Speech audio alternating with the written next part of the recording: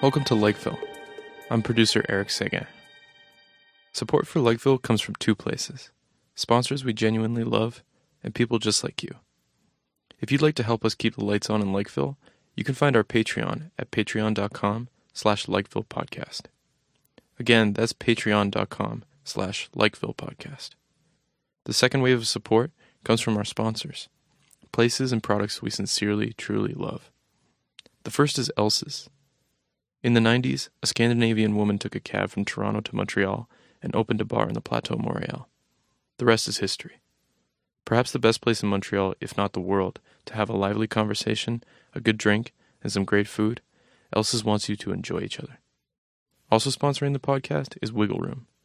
Being that it's the city's most vibrant burlesque venue, a night at Wiggle Room feels like a trip back in time to Montreal's rebellious youth. Right across from Schwartz's and other Montreal landmarks, the Wiggle Room promises to entertain on the coldest winter night and the longest summer evening alike. Finally, we receive support from Good Mix, a hearty breakfast mix that really, really cares about your gut health. It keeps you full and makes your body happy. What more could you want in a meal to start your day? You can find links to our sponsors at our website, www.lakevillepodcast.com. Without further ado, here's our host, John Faithful Hamer, introducing today's episode. Welcome to the Lakeville Podcast. This is John Faithful Hamer. Today we're going to be talking with Jacob T. Levy, political theorist from McGill University, who I have known through his writings for years now. This is the first time I've actually met him in person and meeting him live. Welcome, Jacob. Thank you. Thank you very much for having me. I've been looking forward to this. Yeah, so it's you know, as I was saying to you before we went live, I have a number of friends and former students who've taken classes with you at McGill, and they all know you as this live performer. Through lectures, and they speak very highly of you in that persona, which I had no idea even what your voice sounded like. I mean, I didn't know if you were going to be speaking with like a thick Leo Strauss, accent. I lost the thick Scottish brogue about 5 years ago. Yeah, right, exactly. So you grew up in New Hampshire. That's right. Yeah, wow, that's amazing. My wife's parents lived there for a number of years, and she's a New Englander, so we're down there often. But so how did you get into? The thing is, I'd never come to Montreal from New Hampshire. Partly because I lived in the southern corner of the state and it's not such a close ride, and partly because I just wasn't the kind of teenager who does the kinds of things that New Hampshire teenagers drive north to Montreal for. Oh, yeah. I didn't do any of that, so I never made the trip. Yeah, well, I mean, that was like they call in New England, they still all over. I mean, I learned this from my wife's family, but like they refer to Montreal as Sin City. Yeah. Because this was during Prohibition, and even before, this is where you came up to let's do some shots, let's get wasted, go to brothels and all this stuff. And those New Englanders, they are so much trouble that when I was younger, there were actually bars in Montreal that would have signs that said no Bostonians allowed. Really? Because they would have party buses that would come from South Boston. And these buses filled with, guys that had just turned 18, 19-year-olds. And they would just show up. And I had never seen anything like this. Like, they had a kind of drinking culture that was just insane. They would get completely wasted, and then they would just start a fight with every guy and trying to hit on every woman. And they would end up just in these bar fights that look like something out of like a Western, with stuff flying all over the place. And so I guess you were not. I couldn't believe it. You were not in that demographic. I was really and truly not. So how did you end up in political theory? What was the love story? How did you end up in that? It was really the most likely topic for me from about day one of undergraduate, and that makes it very hard to pinpoint anything. My first class with my allocated freshman advisor at Brown was an intro to political philosophy class. It went Plato through Rawls. Now, I'd already signed up for that, and I'd already chosen that advisor, which means by the time of the summer before freshman year of college, I know that this interests me. There are a number of moments where So you're about the same age as me. off. So this would have been like when the Cambridge School was really hot, and like Republicanism and Pocock and all those people. Though as an 18-year-old, I hadn't heard of any of that. I started off in high school reading a lot of intellectual history of political thought. So not Cambridge School Pocock, but Bernard Bailyn. Oh, wow. Bernard Bailyn's Ideological Origins of the American Revolution was the first academic book I ever read. I read it on my beautiful book. coffee breaks while working at the supermarket when I was 16. Wow. Just loved it. Yeah. It's a beautiful book. Yeah. From time to time, I thought about other things. I thought about history. I thought about philosophy to a certain degree, and I thought about testing things that weren't academic careers. But from the time I was 18, this was always the path that I was defaulting to. I thought about law, but this was always what was most likely, and I was testing out other things to see whether I liked them better.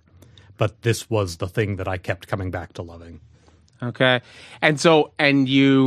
Where did you go after Brown? What was the next step sort of in grad school? Like, what did you study? I spent a year between undergrad and graduate school as a Fulbright scholar in Australia, studying with the political theorist Chandran Kukathis, who is now at the London School of Economics. That was shortly after Australia had, for the first time, recognized Aboriginal land rights in the fundamental law, recognized by the Supreme Court in the Mabo decision in 1993, and I went in 93, 94. And I spent a year studying Aboriginal land rights as a case study for the kinds of things I wanted to think about with respect to rights of minorities, and also just benefiting from the chance to study with Chandran. Then after that year, I went and got my MA and PhD at Princeton. Okay. And who did you work with there? My dissertation committee was Amy Gutman, George Kateb, and Jeremy Waldron.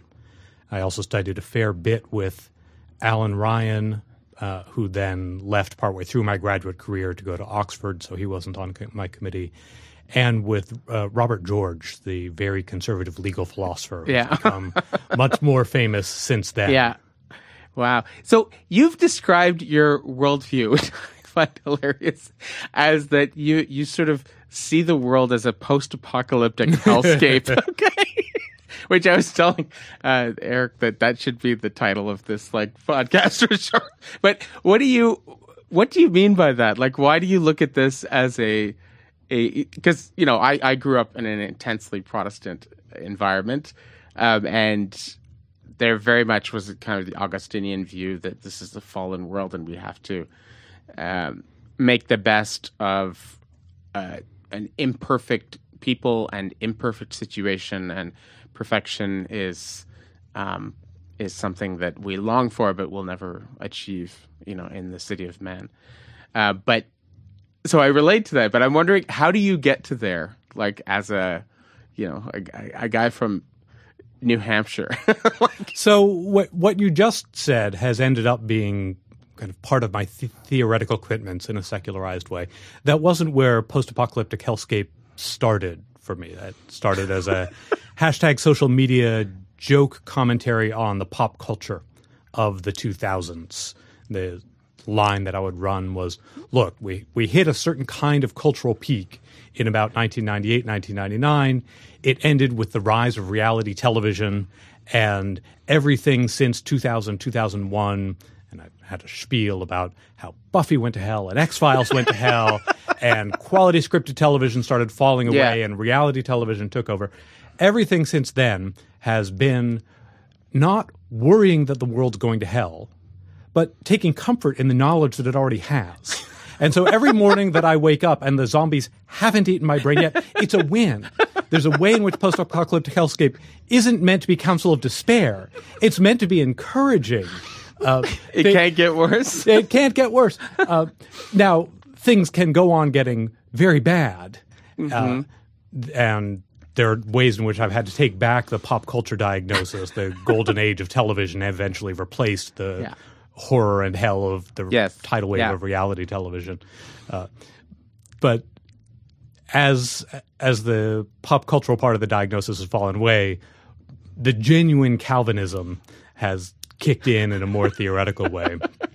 And I'm, after all, from New Hampshire, so Calvinism is part of the atmosphere that I grew up in. I used to take lots of pictures of the street names in specifically where like my wife's parents lived for quite a while, and it was all like Bloody Brook, Purgatory Road, and like not ironically, like that was like a lot of the street names and the like really intense, like Perdition Way and like stuff like that. And after I arrived at McGill, I started teaching medieval political theory, and so started reading Augustine much more seriously than I ever had as a political theorist before. He really is. He's so good. Now, what Augustine and Calvinism teach us, of course, isn't post-apocalyptic hellscape. It's simply fallen condition. What the post-apocalyptic hellscape joke has in common with Augustinianism is to tell people not to be too surprised when things go badly. And that's a recurring feature of my political theory from even before I really rediscovered Augustine, from even before the post-apocalyptic hellscape joke came up.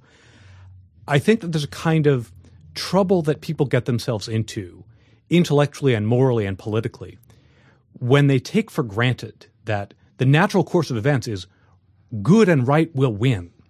And then they confront just this sheer shock and inability to comprehend when good and right don't win and when things turn out worse than they expect. And so the part of the post-apocalyptic hellscape joke that I still mean seriously is to try to persuade people not to be so surprised when things go badly. And in politics, I think it's very important that people not be so surprised when things go badly that they don't naturalize the condition that says, well, of course, my side should always win, and things should always turn out nicely. And so I don't have any political resources to deal with it when things go badly. Mm-hmm. Well, I just, as I was saying before we went live, I just finished reading your book on sort of like pluralism, rationalism, and freedom. And as I was saying to the producer before we started, like it's such a strange academic book in the sense that you clearly have internalized the Augustinian, or almost sort of a Federalist Papers kind of like you've really internalized this vision, because you present these problems and you say, like, we have these, there is no solution to this. There's basically, the problem is worse than you think, and here are our attempts, to overcome our failings as individuals and as groups, and they're imperfect and they're not complete, and we basically we do our best, and we are it's probably good if we just acknowledge the fact that there are no permanent solutions. That's, and I recognize fully that libertarianism it's a very mixed bag. I mean, it's like all sorts of different people and different perspectives. But in terms of the loudest libertarians online, this sort of Augustinian vision or temperament, this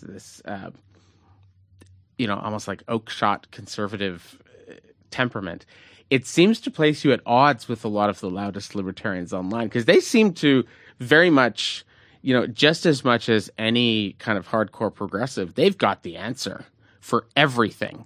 And they know exactly, how to create the perfect rational society. I mean, they're like creating their city and speech, without any hesitation. I mean, does this like sort of friction, does this cause you bumps in that community, or? Until the last 2 or 3 years, I didn't write very much in my academic work about libertarianism. It's never been my aspiration as a political theorist to provide the theoretical or philosophical foundations for the political beliefs that I happen to hold. And I want to write scholarship that's interesting and stimulating for people who are interested in big normative questions about politics, regardless of whether they have my particular view. Early on, I also noticed that... Well, that book was clearly your coming out party then, because you clearly are, laying that out in that book. Oh, it's not that it was a secret that I was a libertarian, but my scholarship doesn't look like justifications for libertarianism. No. And one thing that I figured out relatively early, even in graduate school, was training as a political scientist was going to put me in a different place from the disciplinary attitudes of a lot of my libertarian friends who come from philosophy, economics, or law. As a political scientist, I was stuck taking seriously the conditions of rule and the fact of political disagreement. And there are ways in which libertarian political philosophy, libertarian certain kinds of very normative libertarian law try to idealize those away. This has now become really one of my theoretical preoccupations about political philosophy in general. And I'm interested in the problem of how many people imagine conflict away and imagine that one version or another of their Sidian speech or their contractarian thought experiment will dissolve all real moral conflict about politics. For example, it will mean that we're not really ruled because we've consented to the whole structure that rules over us.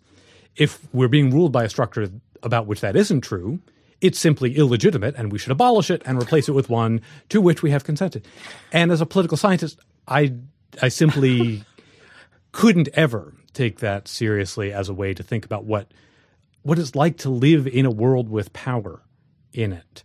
So in the last couple of years, I've started to write more explicitly about the way that my worldview interacts with my libertarianism. And I have 3 articles or so out now that talk about what it would be like to reform libertarian ideas, reform libertarian thought in ways that take power and disagreement and rule more seriously, and that do away with the temptation to just have a contractarian solution that dissolves all real problems, or just announce, well, here are the correct rights, and it must be the case that we can respect all the correct rights simultaneously, or it must be the case that there's an appropriate kind of government that would have the appropriate foundations and consent and have the appropriate rights protecting features. Politics isn't like that. And I think that there's real value in normative libertarianism as a set of beliefs about what we should do in the political condition. How should we steer things? What direction should things move?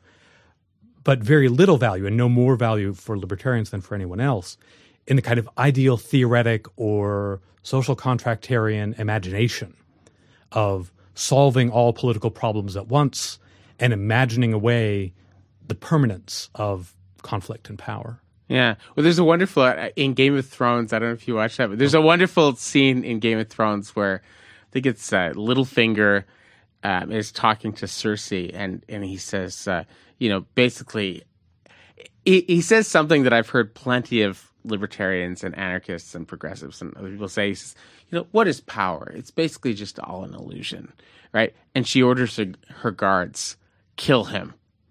And they slam him up against the wall and they're ready to kill him. And she's like, I've changed my mind. Don't.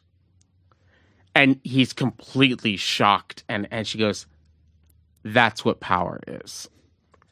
And it's just this amazing, oh, you think you're so clever? You high IQ person who's sort of thought through and gamed everything out. Mm-hmm. And it sort of fits really nicely with another instance in Game of Thrones where there's, I think it's somebody's talking about Ned Stark and says, yeah, he was a very honorable man, but he's dead now, right? And so these people who think that somehow just having a really trenchant analysis of power or having really good intentions and morals somehow solves problems. It doesn't. There is real power.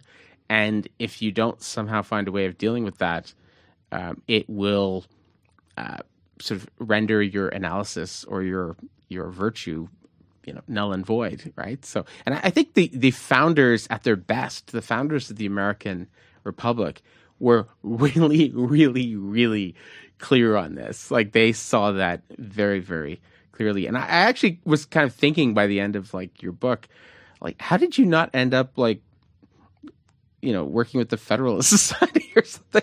Like, in another world, I can totally imagine you being with them. I mean, how did that not happen? Your parallel universe, right? The multiverse. Like, is there a Jacob Levy that's working there in the multiverse? Like, there almost certainly is. Now, part of the answer is that while I have a master's in law, I'm not a lawyer, and the Federalist Society is very much an institution of American legal academia. Before I came to McGill, when I was at the University of Chicago, I was gradually getting somewhat closer to legal academia. The University of Chicago Law School, which is a very, very strong Federalist Society law school, was the best intellectual environment I've ever been in. I got to spend a year there. It was really wonderful. And my conversation partners and my scholarship were increasingly shifting toward that world. Coming to McGill meant leaving behind American law, which was the law that I knew about. I know very little Canadian law, to my embarrassment to this day. And I didn't have an institutional affiliation with law here. And also the legal debates here are just utterly, utterly different and very much less ideological. Not non-ideological, but very much less ideological. Now, I don't know whether that nearby possible world, Jacob, who stayed at the University of Chicago and gradually drifted more and more into the orbit of legal academia, whether he would have stayed in the Federalist Society orbit. There are differences between the way the Federalist Society looks from within law schools and the way it looks in American politics. And within law schools, it's by and large a wonderful institution. Yes, it's very pluralistic. It's very encouraging of debate. I have my second ever Federalist Society organized event coming up in a few days. I'm going to the University of Connecticut, where at the law school I'm going to give a conversation talk based on an old essay that I wrote called Black Liberty Matters, about the relationship between theories of limits on the state and the realities of how ideology of freedom has been used to suppress African Americans throughout American history. Within the law schools, it's a very intellectually rich and pluralistic institution. It has become partly something else in public and political life. And I'm not sure that nearby possible world Jacob, who was part of the Federalist Society in 2007, 2008, still would have been, as the majority of the Federalist Society has gone, what we refer to on social media as but Gorsuch in the era of Trump. I think that the responsible thing for anyone who cares about human freedom to be is never Trump, not the kind of person who says, well, Trump is awful and Trump is corrupt and Trump is violating the Emoluments Clause and, but he's appointing some of our friends to the courts. And I'm really unhappy with how much people I like and admire and respect have been willing to swallow everything else for the sake of seeing judicial appointments that they like. So it's possible that nearby possible world, Jacob, would be gone from the Federalist Society by 2019, even if he'd been substantially in that intellectual orbit for 10 years in between. Yeah. So you would have been kind of like a David Frum, like a leaving. You're like, I'm out of here. I can't follow with this.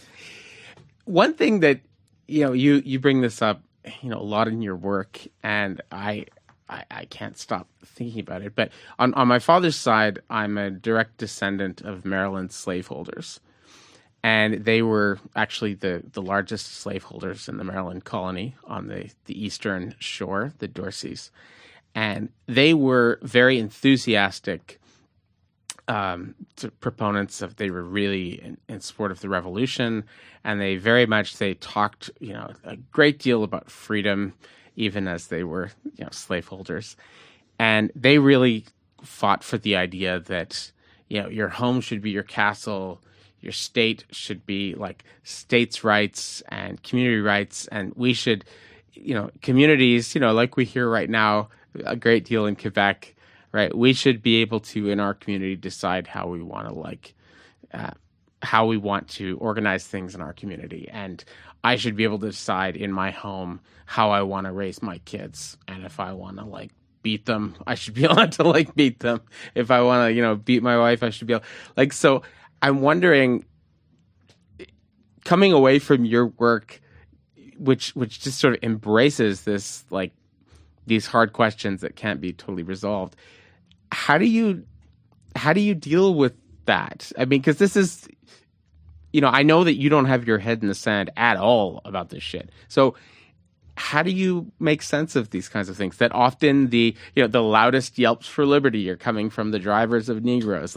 How do you sort of make sense of that, as a libertarian and somebody as a political theorist? The line just quoted was from Samuel Johnson, commenting on the American Revolution. If I can back up for a couple of steps, you mentioned my book but haven't said much about what it's about yet. So just to explain, Rationalism, Pluralism, and Freedom is directly about the tension between looking for freedom in one's local, particular, customary, sometimes voluntary association or group, and looking for freedom to be protected by the central state against the abuses of those local groups that have internal local power holders. There are good reasons why a lot of the ideological language of liberty has very often been deployed strictly against central state power. Political ideas, grand-scale political philosophies, they are most often about what it is that's going at the highest stage of politics. And so the American revolutionaries, fighting on the highest stage of politics, declared their fealty to liberty, by which they meant things having to do with the monarchy, with the Westminster Parliament that was ruling them from across the ocean, then eventually later with the relationship between the central state and the emerging states of the American Federation, or with the power of the executive in the American Federation. Liberty was keeping those big, powerful, distant governments out of your business, whether your business meant your individual property, which is what a lot of libertarians go to first, but also, and in a lot of ways more often, your state, your town, your church, your association, your family, your plantation. And so what Samuel Johnson saw, which is that the really passionate defenders of liberty as an abstract ideal, the people like Thomas Jefferson, were very often themselves engaged in direct slave owning or indirect slave trading, or at least the defense of the political rights of these slave-holding states. It's complicated, the degree to which the American Revolution itself was a pro-slavery or an anti-slavery moment. There were moments of both. There were coalitions of both supporters and opponents of slavery involved in the revolution. And it's not as clear-cut as people will sometimes pretend. Oh, yeah. I mean, like that. my friend Francois Furstenberg, who was at UDM for a while. I don't know if you met him while he was in Montreal, but he's back at Johns Hopkins now. But we were he's written a lot about this, and his basic argument, I mean, I'm vastly simplifying it, but his argument is that these guys weren't hypocrites. It's not like they were. You are totally misreading it if you think that people like Thomas Jefferson were these flaming hypocrites. They were arguing about freedom because they saw its opposite every single day. They weren't hypocrites. They knew exactly what they were talking about. They valued freedom a great deal because they understood what the absence of freedom looked like all the time. He said it's a better, he was on the podcast and we talked about this, and he said it's a better analysis to say that somebody who has been a prisoner or been a prison guard who might become like a hardcore libertarian, because they understand what unfreedom feels like and looks like very, very it's not theoretical for them at all, right? So he says, the reason why the drivers of Negroes were the people, the greatest cries for freedom, because they understood what freedom was, And this is the thesis, this is the really central animating theme of Orlando Patterson's great book, Freedom in the Making of Western Culture. Yes, yeah. That the idea of freedom takes its strongest, most moralized, most political hold in slave societies or in societies where slavery is particularly intense. Amen. Partly because you get some slaves and former slaves who really greatly value the opportunity to not be slaves, and partly because you have slaveholders who look at the reality of slavery and say, right, exactly, this fucking sucks. Exactly what I think it means to be free is not to be treated the way that I treat my slaves. Exactly, yeah. I think that still makes them hypocrites. I don't have any problem with that. What they're not is ignorant. Okay, yeah, I should have used that word. They're hypocrites in the sense that they're not applying the same thing to other people that they do to themselves, but they're not like unself-aware. They know exactly what they mean, right? Now, the story of the American Revolution still isn't quite what we would read back into it from the mid-19th century, because there was a great deal of optimism, including optimism on the part of the slaveholders, including optimism on the part of people like Jefferson and Washington and Madison, that slavery was headed for a relatively rapid extinction. There was some reason to think this. The American states gradually start enacting relatively liberal manumission laws. Some of the northern states started enacting abolition laws. It's understood that it will be a gradual, generation-long process, but that we're on our way. And I'm fully convinced that Jefferson believed in his heart that the end of slavery would be faster in an independent America than it would have been under British rule. He was just wrong. Partly was wrong for reasons that he couldn't necessarily have predicted in 1776. The invention of the cotton gin in the 1790s really transformed the economic value of slavery in continental North America, turned American cotton farming more into like what was happening on the plantations of the West Indies. Then another thing that changes happens in the West Indies when the Haitian Revolution, the only successful slave revolution in history, utterly terrifies white slave owners throughout the Western Hemisphere. And the idea of gradual manumission that includes the gradual integration one way or another of former slave populations into the United States comes to seem utterly unacceptable in the American South. It comes to seem like a mortal threat. And then Jefferson himself plays some part, because Jefferson is one of the early contributors to the rise of scientific racism, which gets adopted as an ideological veneer over the course of the 19th century. Wasn't part of political thought in the 1770s, but by the 1810s, 1820s, a society that has grown unexpectedly more economically dependent on slavery, not less, and grown more violent and repressive with respect to slavery, not less, in response to the Haitian Revolution, is casting about looking for ways to make this seem okay. And scientific racism. That's so true. Notes on the state of Virginia. He has a lot of scientific racism there. That's right. There is a lot of stuff in there. And he was really one of the... They lack impulse control. They got big necks. It's so true. And Jefferson was thought of as being one of the leading scientific minds of the Western Hemisphere. He was. A participant in the Enlightenment culture. And if the great scientist and enlightened statesman Thomas Jefferson thinks this, if the author of the Declaration of Independence thinks it turns out not all men are created equal after all, that becomes an extremely important crutch for scientific racism over the course of the early 19th century. And the Notes on the State of Virginia are a very important text in the genesis of scientific racism. Yeah. It's funny. I never really... But that completely fits. Well, I just mentioned Francois Furstenberg, but in the article that eventually became the book on this, It was a wonderful article in the Journal of American History. And he begins the article, I mean, it's been years since I've read it, but he begins the article with this anecdote.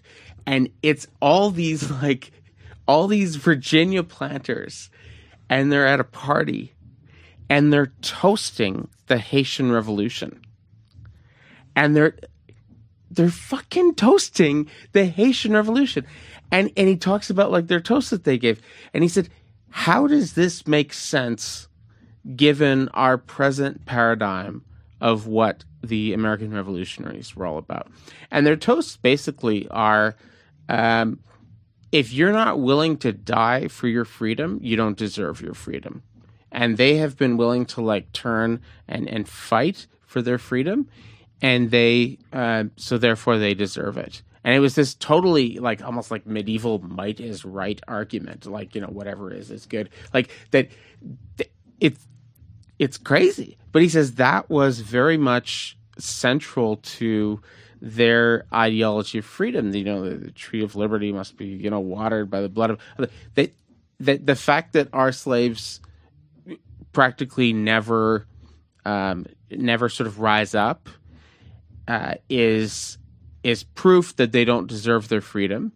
But at the same time, we need to have our militias and our slave patrols. We need to be on top of our game, because if we're so weak and decadent that they can like rise up Spartacus style and like kill us, then we deserve to be killed and they deserve their freedom. What a wacky world. I mean, but it's not a world that doesn't make sense. That's right. And people's ideas do matter to them, and their principles do matter to them. They then struggle with the moments of conflict between their ideas and their interests. Now, I don't know this story. I haven't seen this article. I can't believe that was a very widespread attitude in the planter class, or that it lasted for more than a minute. He never said that it was widespread. He never said it was. He just said this did happen. Yes, and he said why does this make sense? Well, why it makes sense is fascinating, and is a window into a way of seeing the world that, if you can reckon with it, you can understand what this country's about. Like, and this country is not just built on some sort of head in the sand, willful ignorance and blindness. No, they had thought this out a lot. Yes. You just may not like where they went with it, but they thought it out.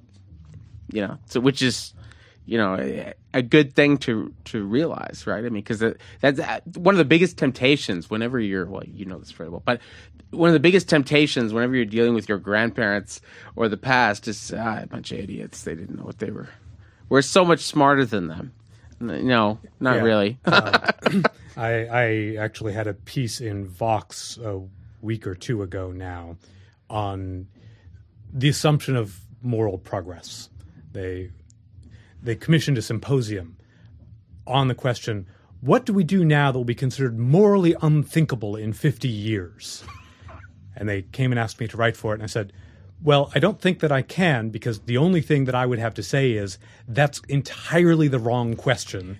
And it assumes that 50 years from now there will just be not only moral knowledge, but moral progress, such that they will be right about things that we are wrong about, and you can take that for granted.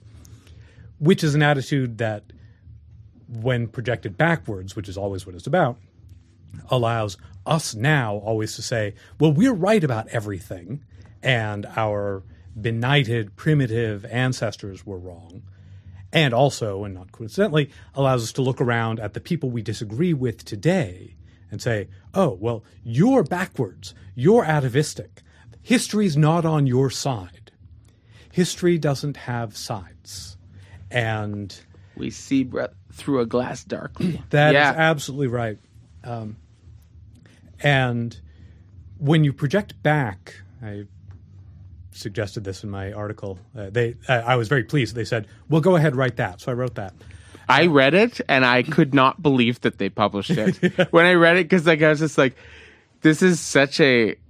Your whole article was a big finger to their the premise of their question. Now, as I said, it was a middle finger to their question. I hope it wasn't rude. I didn't mean it to be rude, but I did. It was. If you understood what you were saying, it was very rude. But I did openly say at the outset, I don't think that you actually want me because here's what I'll say. And it's a stupid question. And they went away for 2 days, and they came back and they said, "No, that would be great. That it makes it more entertaining. Looks like a debate." I didn't have a chance to correspond with the other people in the symposium, and I didn't mean for it to look rude toward all of them in particular. But it's when you look at the symposium, it's 15 different hobby horses in 50 years. It will be unthinkable to have abortion. It will be unthinkable to criminalize sex work. It will be unthinkable to have 401ks. The progress of moral history will be to abolish 401ks. And then at the very end, in the bottom right-hand corner of the matrix, what will be unthinkable is having this stupid question. And I worry that came across looking rude, but I was open. I thought it was awesome. I thought it was awesome.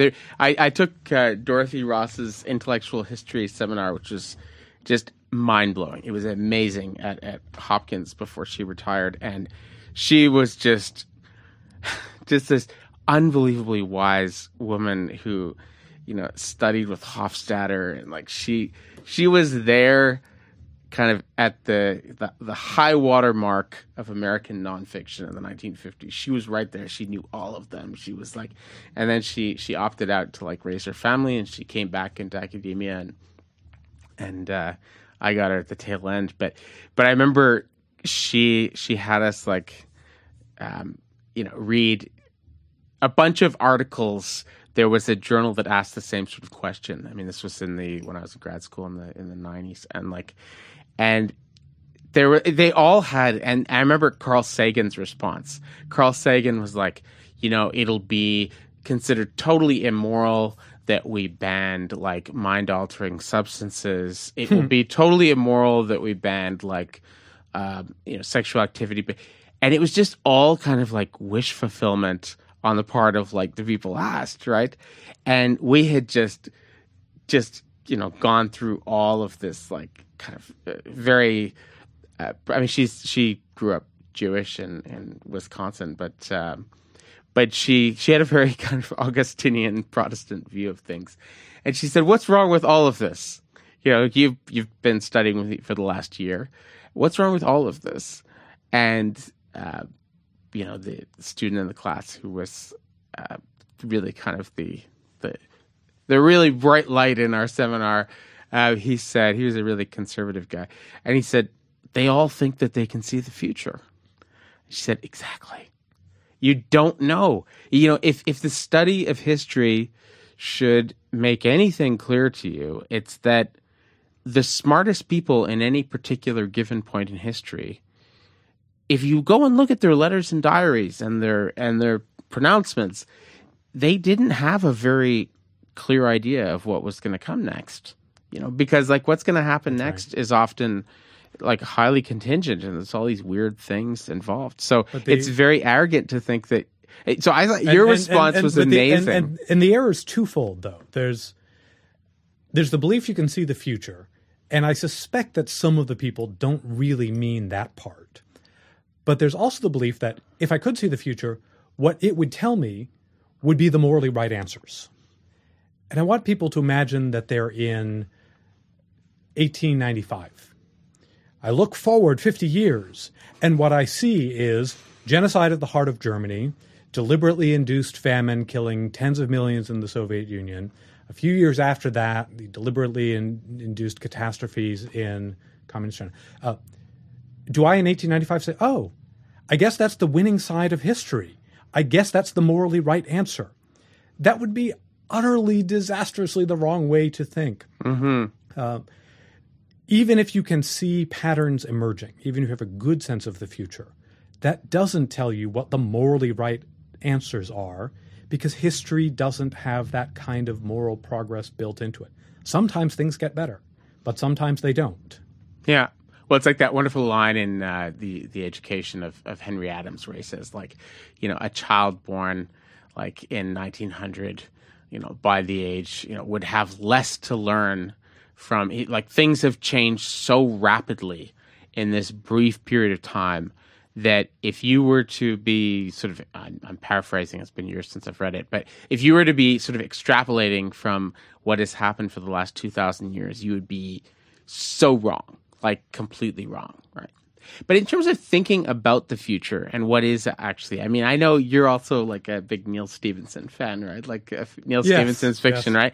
And one thing that is always kind of striking to me in a lot of his fiction, I mean, you can see this in Snow Crash, you can see it in Diamond Age, you can see it in a lot of them, that he clearly seems to be banking on the fact that pluralism is going to fail, that the multicultural society was an interesting experiment, but that it ultimately is going to fail and that we're going to fall into sort of tribalism, into various kinds of like ethnically or religiously defined groups, right? That, I mean, obviously this is just a vision of the future, and my guess from the interviews I've seen with Neil Stephenson is that unlike Carl Sagan saying, you know, this is what the future is going to be like, you busting on somebody for dropping acid is going to be seen as really horrible, or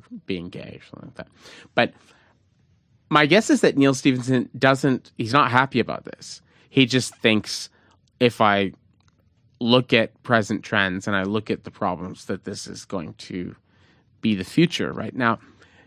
There's another Neil Stephenson fan, right? Who, well, I'll keep, but it's somebody who lives in Plateau Montréal, not far from me, who was the head of the Bloc Québécois for quite a while. And he also is a big Neil, and he thinks Neil Stephenson is completely right about this, and that he thinks Quebec's attitude towards multicultural Canada is the right one, because this was a very beautiful dream, a noble dream, but that it's not going to last. And what do you think about all that? I mean, you've thought about this a lot more than almost everybody I know, except for maybe Daniel Weinstock. But like, what do you think about this? So I would put it a little differently. I think the threads in the present that Stevenson is pulling on and seeing how far they go are threads having to do with decentralization of effective power in a way that's consciously neo-medieval. It's not that the multicultural society will fail. It's that the nation state will fail. And what we see, most sharply delineated, I think, in Snow Crash, but it's there in Diamond Age too, and there's some reason to think that he's imagining them as part of a continuous future with each other. You're seeing corporations very often taking the place of governing functions, which include multinational corporations that in their multinational face will have a kind of ethnic identity. So you'll have an Italian diaspora corporation that runs the mafia and the pizza delivery businesses, and you sign up as a member of that corporation, whether or not you're Italian yourself, importantly, whether or not you're Italian yourself, you just sign on as a member of the mafia pizza delivery corporation, and you pay your protection and you get your protection, and that will be the structure of political and economic power. Over the course of those two books, he offers a bunch of different examples, only some of which have anything like an ethnocultural identity to it. And I think only because it's a cheap and easy and convenient organizing principle. If central power is broken down, you look for something. And the something could be just a business that you write a check to. But there are some advantages to being able to rely on kinship trust networks or attitudes of cultural familiarity. There's also a certain amount of stereotyping of the Chinese diaspora in particular that I think looks less comfortable in retrospect, that the Chinese diaspora will really spontaneously shift in the direction of a strongly ethnocultural transnational identity. But for everyone else in those books, I think it's a much clearer analysis as political economic power. It's funny, my 16-year-old is completely fluent in Mandarin Chinese, and it was just funny because he's like a 6'2", like blonde-haired blue-eyed white guy. But he that was the part of the novel that he found most plausible. He's like, their kind of sense of history and connection and like is so much more intense than anything I've seen. So he goes, that part actually, that piece makes sense to me. That in this world of radical decentralization, there would be some things that tracked diaspora ethnic identities. Yes, but I think the depiction of it for the Italians, notwithstanding the mafia stereotype, there's stereotyping in it, but it's not treated as essentially Italian. Mm-mm. Whereas I think there's something essentialistic about the way that it's, the Chinese just will, and the Chinese becomes all Chinese. And the end of the Diamond Age paints this as potentially the end of this era of neo-medieval decentralized power, because Great China is on the march, and Great China is going to go conquer Hong Kong in particular, where a great deal of the novel's set. But Great China is now acting like a powerful nation state that just has fifth columnists scattered all over the world. I don't think that part hangs together. Stevenson doesn't always stick the landing of his books. And are you kidding? And I can't think of one where the ending is the worst. All of his. No, I actually cannot think. I've read all of his. Works. I think the ending of Cryptonomicon works. Yes, you're right. Actually, that is the exception. But he fumbles the ending of. Actually, you know what? I like the ending of Seven Eves too, which I haven't read. Seven Eves is like bumped Diamond Age. Diamond Age was my favorite of his, but Seven Eves has bumped it out. I've read it 3 times now, and it's absolutely phenomenal. But that actually, the ending is good there too. But Snow Crash, Diamond Age, and the Baroque trilogy, the endings are just these train wrecks. Yeah. It reminds me of late career Robert Heinlein, where the endings of the books are just What is the one where the main character is Tristan? It's like the career of Dodo or something like that. Also the Rise and Fall of Dodo. The Rise and Fall of Dodo, which was co-authored. Yeah, that's also like I really liked that novel. Not only because the main character is named after my firstborn, but like but same thing. The ending is just out of nowhere, and it's just abrupt. It's like he just got tired of writing it. But at least there, I feel like it ends not with a bang but a whimper, whereas Diamond Age and Snow Crash end in these huge train wrecks. Dodo just kind of dwindles away a little bit at the end. I liked Dodo a lot, and it reminded me of some of why I was so enthusiastic about Stevenson for so long. I think that the co-author, and I feel terrible that I don't remember her name. Yeah, I don't remember it either. Praising having a co-author. Yeah. I think the co-author contributed a lot, reshaped some of the ways that the book depicts women, and reined in a lot of his uneditable narrative habits. When you think about just the sheer sprawl of some of the books, and think about how much more efficient The Rise and Fall of Dodo is. Yeah. I think at a certain point, editors weren't willing to edit him anymore, but a co-author was willing to say, no, I'm not putting my name on this. Yeah. If you don't take that shit out. Yeah. But what do you think? I mean, what do you think about his idea that basically the future is tribal? So really good science fiction will often take some social thread and pull on it. And it says, let's see what would happen. I don't think that's the same as prophecy. I think that science fiction at its best is this interesting kind of speculative social science. But it shouldn't be taken to be a full account of the future. It's more an examination of what this piece would look like.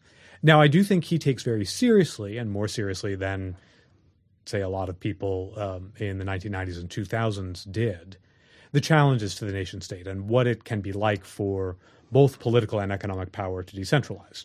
Cryptonomicon is importantly about the way that secret keeping and the ability to move information around can be a force of decentralization, taking authority and power away from the state. Now, it's not only that. One of the things that's become increasingly evident and that now political scientists who study information and information technology are really beating the drum about is everything that could empower all of the sub-state, non-state actors can also empower states in their relations with one another. And so the vision of the future that was WikiLeaks, when people imagined WikiLeaks to be this spontaneous volunteer group of hackers, well, those tools can also be the tools of the really existing WikiLeaks, which is effectively an arm of Russian intelligence. Yeah. And Russia can advance state interests using these same kinds of tools. Nothing is unidirectional. Nothing is so determinate that we say, once we learn that there's economic power, once we learn that there's computing, once we learn there's information technology, of course the world will be. I distrust all of those of courses. I really enjoy seeing the speculative thread teased out. But understand that it's everything put just on one side of the scale. And in a real world where you have human actors trying to turn things back to their advantage that are temporarily undermining their power, paradoxes kick in and tensions kick in and unexpected directions kick in.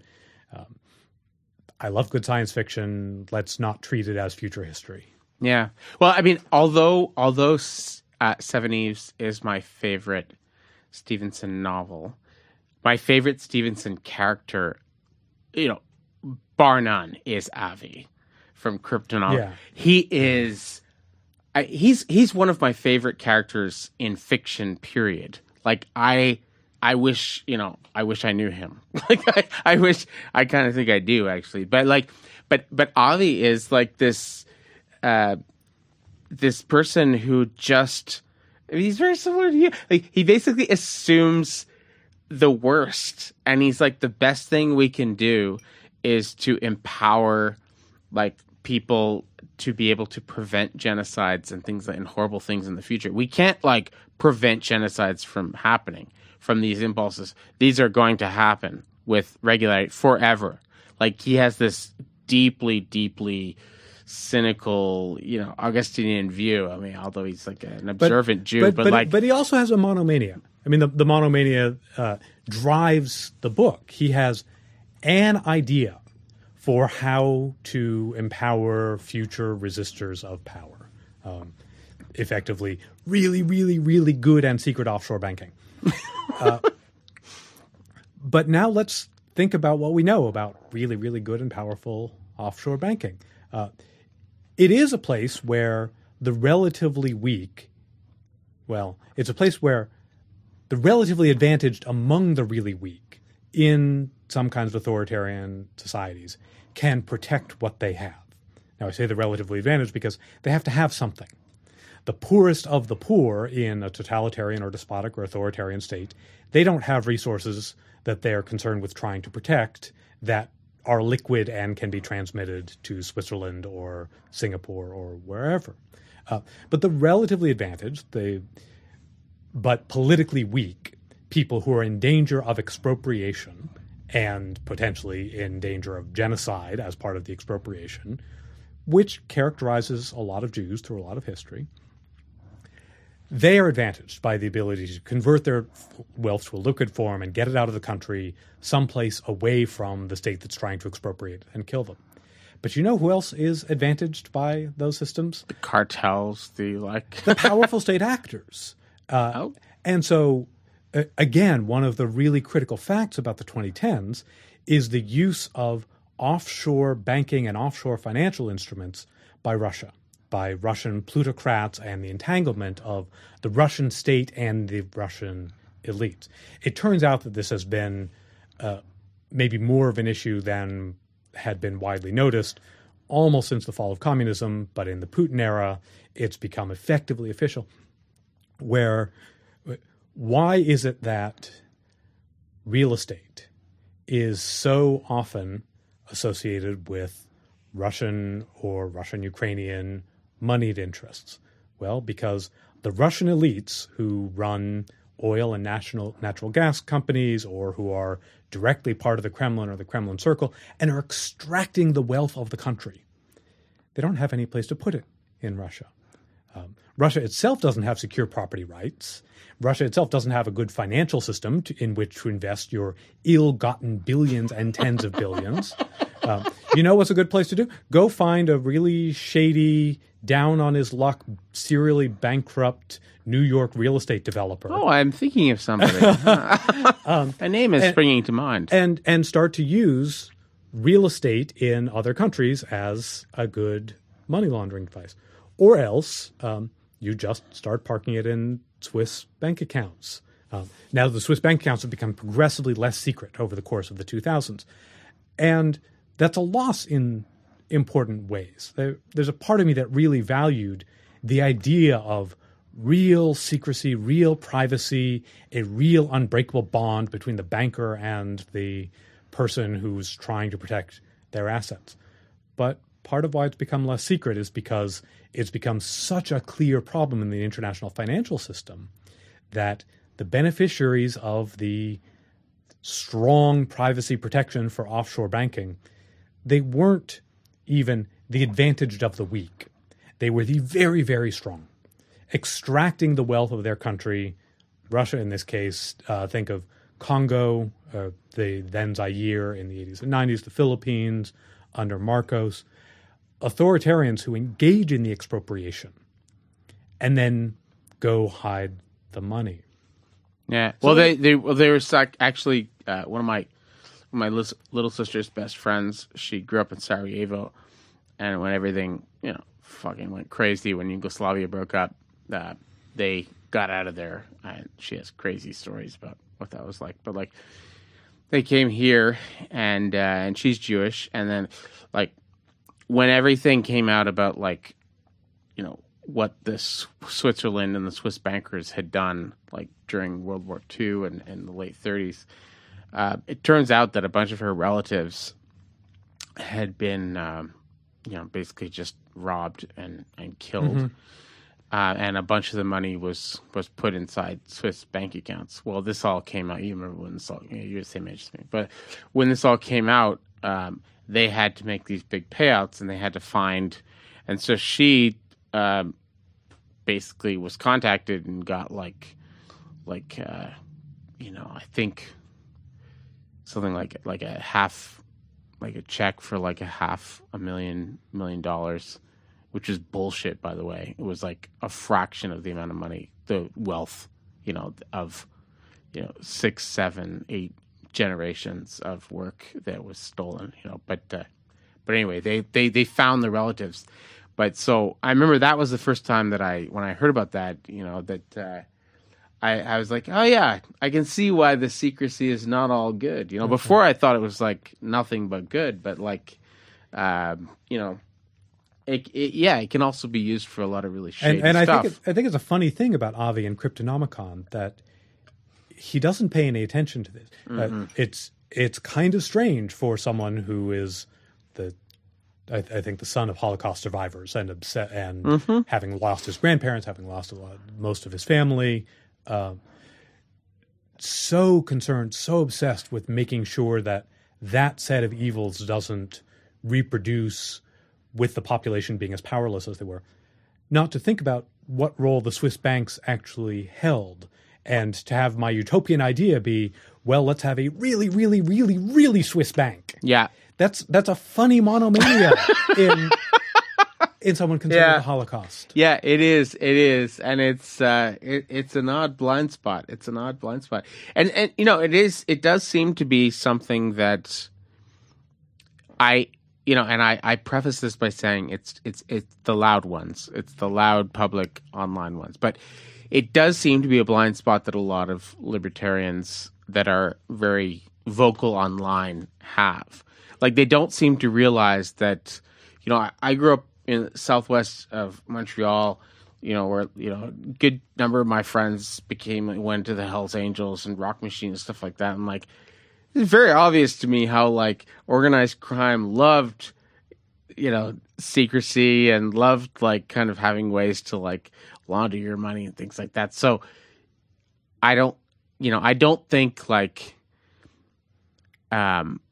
these things are necessarily always good, right? Right. There are hard questions involved in these things. Now, I think it's a very valuable thing to have libertarians and privacy advocates there and beating the relevant drum, because it's always the interest of the power holders, the state, to say, at least with respect to transactions in their own country, unlike, say, the way that Russia's exploiting the international system. But with respect to transactions in their own country, of course the police and the intelligence services want to be able to see everything.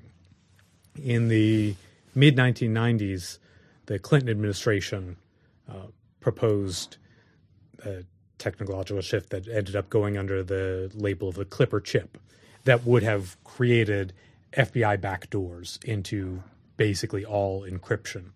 And they thought that it was just a basic tool of transparent good government. In order for us to fight terrorists and fight child pornographers and fight money launderers, we need to be able to see everything that's happening.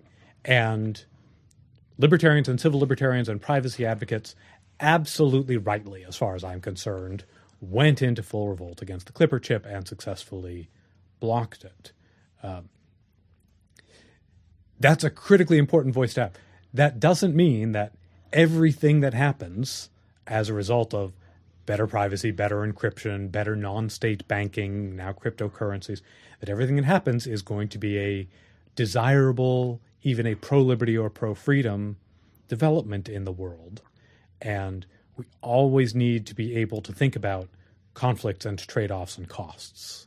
Well, what do you think? I mean, a concrete example here, but like, what do you think about Reason Magazine and all these other sort of libertarian outfits that are just like, lining up to cheerlead Julian Assange and saying that like, oh, it's so horrible that he's, in trouble and what a fallen martyr. Like, I mean, what do you think about that? I'd be nervous about saying that I know that that's true. That is, say, I follow the Reason writers on Twitter pretty faithfully, and I read Reason intermittently faithfully, not as faithfully as I did when I was a teenager in my 20s, but still, I haven't noticed that kind of devotion coming from that quadrant. There are such libertarians. Well, that's why I always preface what I'm saying by saying that, like, these are the ones that are loud and are making a lot of noise. I know that there are, I have a lot of, libertarian friends who are quieter and tend to be more thoughtful and tend to have more power, like they have more money or more privilege or position, and so they tend to kind of know what's going on more. But in terms of the really loud ones, I've heard a lot of loud people sort of saying this is horrible, that what's happening, Assange is a martyr, the kind of Glenn Greenwald silliness. Yeah. And I'm just, I'm there's surprised by that. And that's not only a libertarian thing, that's something that has broadly divided a lot of progressives and the left. There was a lot of early left and progressive and civil libertarian enthusiasm about WikiLeaks. Sure. Expose the I was part of misdeeds that, I'm sad to say. The powerful. Expose the misdeeds of the American military complex. Most of it, I think, has diminished as it's become clearer and clearer how close the collaboration between WikiLeaks and Russian intelligence was. And, of course, also because the way that particular collaboration turned out brought the United States to the Trump presidency, and so American progressives in particular are a lot less enthusiastic than they used to be. There are still the Glenn Greenwalds of the world out there. Things are complicated. So do I think the United States government is an innocent, morally virtuous actor proceeding only out of a disinterested sense of justice in its years-long campaign against Assange? No. No. And nor do I think that the years-long campaign against him, dating back into the second Obama administration, was driven by a clear understanding of the entanglement of WikiLeaks and Russian intelligence at the time. I think that it was motivated by a desire to punish hackers releasing classified information or secret information or private information, which looked like a challenge to the American state. I can say that and also say, nonetheless, he should stand trial for rape. Nonetheless, some of the things that he did with respect to hacking in the United States are legitimately crimes. Yeah. And I have no problem with him prosecuted. Well, Edward Snowden has said, like, he's bullshit. Like, yeah. You know, because look at all the things that he did to try and make sure that his release of information didn't hurt people. Snowden. Yeah. Yes. No, Snowden was a much more careful actor. He's like such an ethical, like, good man. Like, he really tried to, like, how can I do this in a way that hurts as few people as possible? And Assange's attitude was, I mean, it wasn't even just that he randomly dumped everything. He engaged in malicious targeting.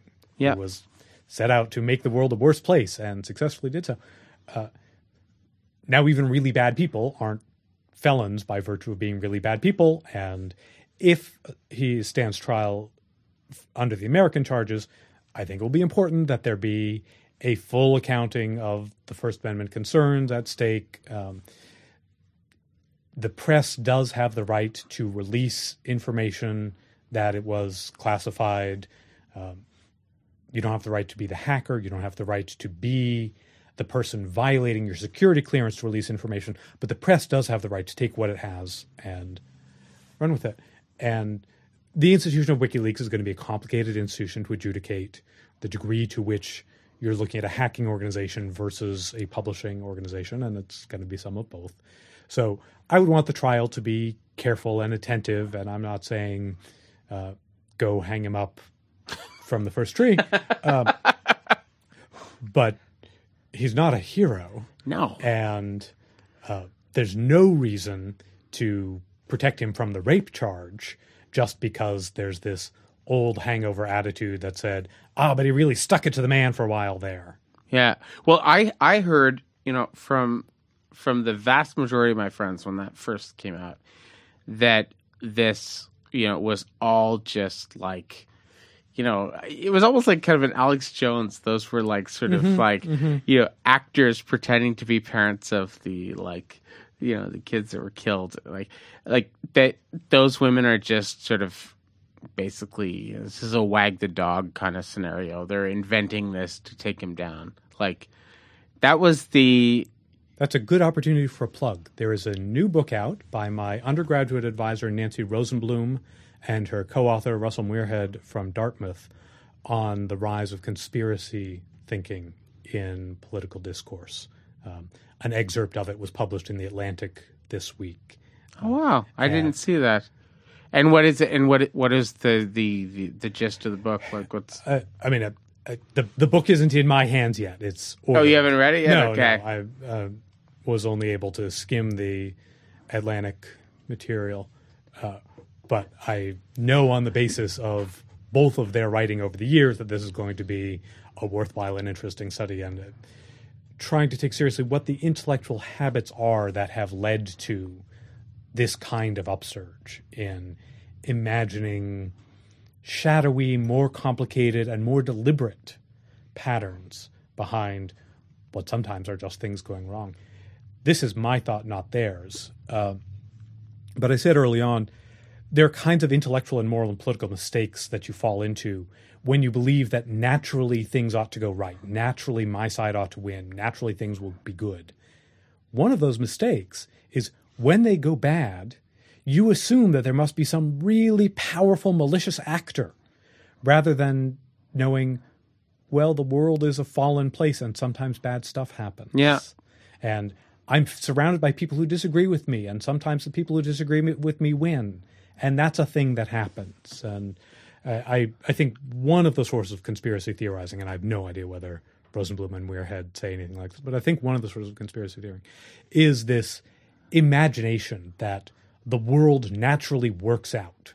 And so when the world doesn't work out, the relationship, the explanation must be this nearly occult, mysterious, powerful thing. Yeah. Oh, it's a very, that's such a powerful kind of human impulse. And it's, for a while when I was younger, this is a whole crazy story, but I volunteered for a number of years when I was younger at an old folks home, like in Verdun, for people that were kind of near death and stuff like that. And it had a really powerful effect on me in many ways, like in terms of shaping like my worldview and stuff like that. And part of the reason I had to do work there was community service for trouble I'd caused. But anyway, I'm not asking. But it was an interesting experience because I would see how people who were dying of cancer and people who were dying of Alzheimer's and all these various things, and how their families would deal with it. And it was very interesting, seeing how different worldviews sort of prepare you well or prepare you terribly to deal with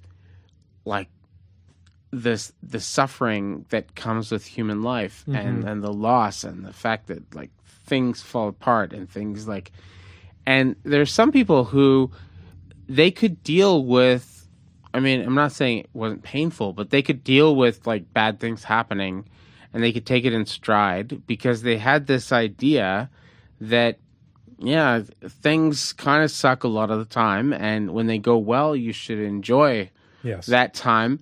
And when Today, they don't, zombies didn't eat my brain. Exactly. They can enjoy, and then there's other people that have this sort of view, the kind of view that Freud is sort of making fun of in his essay, "The Future of an Illusion," where he talks about like people who think that the world must be just, and so when it doesn't work out, they automatically imagine that there must have been some conspiracy. There must have been something that made this, some diabolical force or cabal or something that made this wrong, right? And he rightly observes that this is behind a lot of anti-Semitism as well as a lot of sort of conspiracy thinking, that there must be some people. He's actually, the truth is so much more sad. The truth is that most of the people in charge are clueless and this system doesn't work. That's the really sad thing, right? That it's that. But I noticed that difference in spending time with these elderly people that were in their last sort of weeks and months and everything. The ones who had a more kind of what we might call an Augustinian view or a fatalistic view, they could deal with that time, and their families could deal with that time with grace and a kind of sort of beauty, a sort of stoic kind of resignation that seemed to me so much more attractive and desirable than the people who had, and there are many ways you can get to that, as you well know, had a more kind of view that the world ought to be like this, and if it's not going that way, something's wrong. Somebody set it up. Yeah, what you just said that Freud described his more realistic assessment of the world as more sad, and early on, you talked about my book and my work as seeming dark. I think your work is about 3 times more dark than Freud's, at least. I don't think that this assessment is a dark and sad thing. I compare it to waking up every morning and confronting the disappointment that the world isn't what I imagine it to be. It seems to me that adopting an attitude that understands the complexity, the partiality, the fallenness, to keep using that language. To understand the fallenness of the world is not a sad or a crippling situation compared with the alternative of waking up in this same world that I wake up in and always not knowing how it came to be so horrible. The frustrated expectations, the disappointed expectations, the shaking a fist at heaven every day, saying, how dare the world not be what I imagined it to be? That seems to me actually a much darker way to live than a way to understand the world has always conflict in it, always cost in it. The best we can do is the best we can do with it. Mm-hmm. No, I completely agree. It's just, it's very hard for me to convince like the people that I interact with most of the time of this. Like, oh, sure. You know, one of, it's funny when you overhear conversations that your kids have about you. But I have two sons, a 16-year-old and a 15-year-old. And I overheard a very, very funny conversation with my older son. He was talking with some of his friends, and they were about a year ago. And they were talking about stuff, and like one of his friends said, "Yeah, your dad always seems like so happy, and so like he seems like what is?" And he said, "Oh yeah, he basically just, you know, he grew up in a difficult situation, and he just expects things to not go well like all the time, and so he's very, very happy when he wakes up and our fridge is full and everything's going well, and like he's like, wow, that's awesome. Wow, that's so great. Like, but that doesn't make it a sad way to live. No, it's actually like every day being just like, wow, I'm amazed that this all still works, and like my family's alive and we have a home and we're living in a peaceful society. How awesome is that? Like, so, but no, I totally, I get what you're saying, that like a tragic vision can actually perhaps, or to some people seemingly paradoxically, it can actually lead to a much more joyful experience of life. It can at least make the world more habitable. To not have a tragic view and then take seriously the moral horror in the world. That seems to me paralyzing. Now, there are people who will just turn off their mental inputs and they will pretend that they live in a much better world than they live in. But then eventually it catches up with you. Eventually, but more for Candide or anybody else. Yeah. And to circle back to the discussion of slavery and the themes of rationalism, pluralism, and freedom, the belief that you can do without trade-offs, the belief that, I know the right way to make us free, and the right way to make us free is, in this case, just to radically limit the power of the central state. And therefore, I'm going to monomaniacally proceed to radically limit the power of the central state because that's all freedom consists of, and it's really important that we be really, really free costlessly. That means you talk yourself into ignoring the cost. It means you talk yourself into not paying attention to the reality of slavery or the reality of Jim Crow and the Southern racial apartheid and white supremacy, because you've told yourself a story that says, as long as there's no federal legislation, there's liberty. So when there's no federal legislation governing race relations, there's liberty. And so the Civil Rights Act is nothing but a bad thing because the only thing that violates liberty is new federal legislation. That's one of the ways that people's minds go wrong when they don't believe in costs or believe in trade-offs. They will impose solutions that it's not that they reduce the costs of the world, it's just that they ignore them. And so they don't take them seriously and they don't engage in balancing to pay attention to what costs are lying where and what solutions yield what kinds of new problems. Yeah, there's you probably know him online, but he's a friend of mine. Like, but you gotta bring the mic up close to you. But the Mike Guetta, you've probably seen his name online, but he's kind of a Montreal, kind of really, really kind of like hardcore doctrinaire, like libertarian. He's just a very funny, awesome guy, like personally. But he is one of these people that like completely fits what you're talking about. Like, he just takes like the hardcore libertarian line on everything, and there's no trade-offs in his universe whatsoever. And he has like, and I know he's going to be listening to this because he's read your book and he loves your stuff. But like, and we're probably going to get into an argument about this, but there's no trade-offs at all, like in his universe. And the people that he hangs with at Alsace every Friday night after this, like they all hang out there. They have like a very hard line on all of these things. So just to give you an illustration, like one of the guys that I've chilled with, like who's in this libertarian kind of group, and they're fascinating group of people, like they're really, really smart, interesting people, but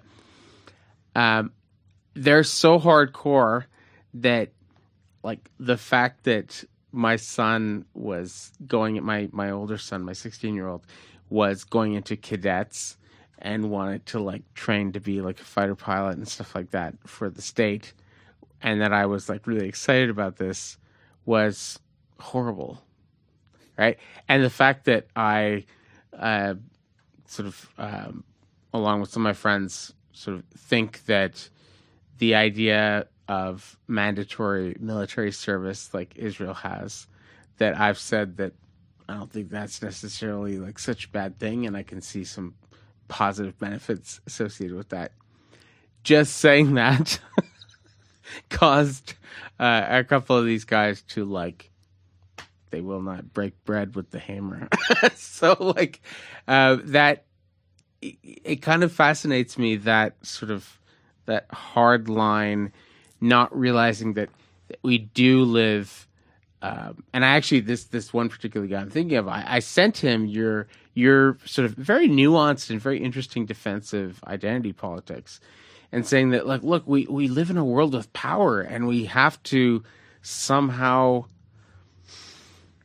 like make this work in this world that we live in, and it's not ideal, and it's got all these trade-offs, but like, maybe having mandatory military service will have like good benefits in terms of people's like civic identification of their. Yeah, now I'm entirely off the train. So, I am still plenty libertarian enough to say conscription is slavery. Okay. It's coerced involuntary labor. It's coerced labor to take the population that will be fighting and dying in the event of war, and also make them, as it were, financially pay for it. It's a way for the whole society to say, we're not willing to raise taxes high enough to pay the soldiers enough money that they would serve voluntarily. We want to make sure that all these 18 to 20-year-olds serve as cheaply as possible. Did your parents ever like ask you to go over? Oh, to Israel? Yeah. No. I've no one on the Jewish side of my family had any strong connections to Israel. Because Montreal, I mean, you probably have figured this out since living here and teaching here, but Montreal has the Jewish community here has the highest percentage of Holocaust survivors of any. It's bigger than New York. I didn't know that. It's very, very big, and so the Zionism and the connection to Israel is more intense even than you would find in like LA or New York or anywhere. It's really intense here. So I had lots of friends that I grew up with. I mean, I'm not Jewish, but like I had lots of friends that I grew up here who went and did their service and came back and grew up with hardcore like Zionist like parents and everything. And it's a real kind of it's a lived reality here, right? So people have Sure. really strong feelings like for or against, but you're like, this is slavery.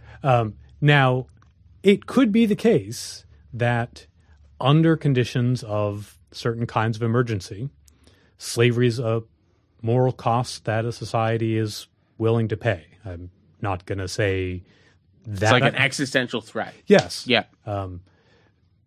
And the aliens are invading. And yes. We need to conscript the young people to defend against the aliens. I'm not going to run through particular cases and say whether I think such an argument would have worked there, but I could imagine such an argument that said, we take seriously the moral cost that we're paying, but we have no choice. It's lifeboat ethics.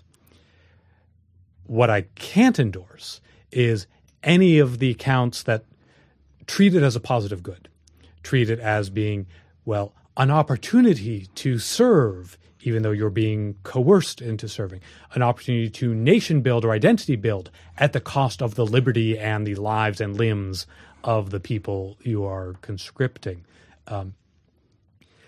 Again, be willing to acknowledge a cost rather than to pretend that the thing you want to do is costless. That's not the moral right answer. And that leads to an ideological dressing up of, many things. It sometimes leads to an ideological dressing up of plantation slavery. But in this case, and many others, it leads to an ideological dressing up of state power. It leads people to say, this thing that the state is ruling over me and forcing me to do somehow just is freedom. We've been talking mainly about ways that my libertarian friends refuse to acknowledge trade-offs and will insist that there's a way for us to be completely free and consequences be damned. But the Rousseauian democratic impulse behind this kind of Republican theory of conscription that says, well, it can't count as a cost to freedom that the state comes and drags me out of my house and throws me onto the front line where I'm going to have to kill and potentially die. This was what the American Supreme Court effectively said when conscription was challenged under the 13th Amendment, which prohibits involuntary servitude, the anti-slavery amendment. The Supreme Court just threw up its hands and said, we can't imagine how anyone could possibly think that the opportunity to engage in this important national project. Well, opportunities aren't things that you are coerced to take part in at risk of imprisonment. That's not an opportunity. That's an obligation. It's an obligation that's being imposed on people at coercive threat of violence. And in this case, what you're being compelled to do is a morally extremely fraught thing. I'm insisting that you might die and might kill, which is a real cost. I'm demanding that you risk turning yourself into a killer. That's a cost to your soul. Mm-hmm. If that's worth doing, own up to how high the price is. But the Republican, Democratic, Rousseauian impulse to say, as the Supreme Court said, we just can't imagine how anyone would think there's any moral price to pay here because it's freedom itself to go kill and die for the state. That's a horror. Yeah. I'm 44 years old and I've heard many people articulate this argument to me wholeheartedly. I've never heard anybody use a lifeboat version of it. It was always the Rousseauian kind of like, this is what a great opportunity to build solidarity within the community. And this will sort of build civic virtue, and this will be like all these other things, right? Which I must confess that I'm often convinced by, but I recognize that it's not nearly as morally defensible as the lifeboat argument. I've never heard anybody actually use, even the most hardcore Zionists that I know, I've never heard them use. I've heard them use it. I can think of two who've used it in articles in the National Post or the Jerusalem Post. Or they've used it publicly, but privately they don't say that with a straight face. It's always more of the Rousseauian kind of like, this will build, this will build virtue and a sense of solidarity, and this is good. Yeah, in 2019, it would be very hard to say with a straight face that Israel is in that kind of emergency condition. Could I imagine someone saying with a straight face in 48, 67, 73? Yes. That's not me endorsing it, but it's me saying I could imagine someone in good faith. You could say it with a straight face, Yes. and it'd be like Yes. a serious argument, Yes. right? Like, so, yeah, it's not as much. It's not as much anymore. But I don't think there's been any time since 79, and probably not any time since 73 when it was credible. Yeah, I know that our listeners will sort of, lambast me if I don't at all ask you about what you think about what's going on in Quebec right now with the religious symbols and everything, because this is just. This is right up your alley. So what do you think about what's going on with the proposed, the law that will sort of say that somebody who's a prosecutor, a judge, a teacher, prof, police officer, anybody who sort of represents the state cannot have visible religious symbols. What do you think about this? By which we mean really Jewish and Muslim religious symbols, because the nice little cross necklace is still going to pass muster. I don't even think I think Jews are just collateral damage. I think this is basically about Muslims. I think there are parts of the coalition for whom Jews aren't collateral damage.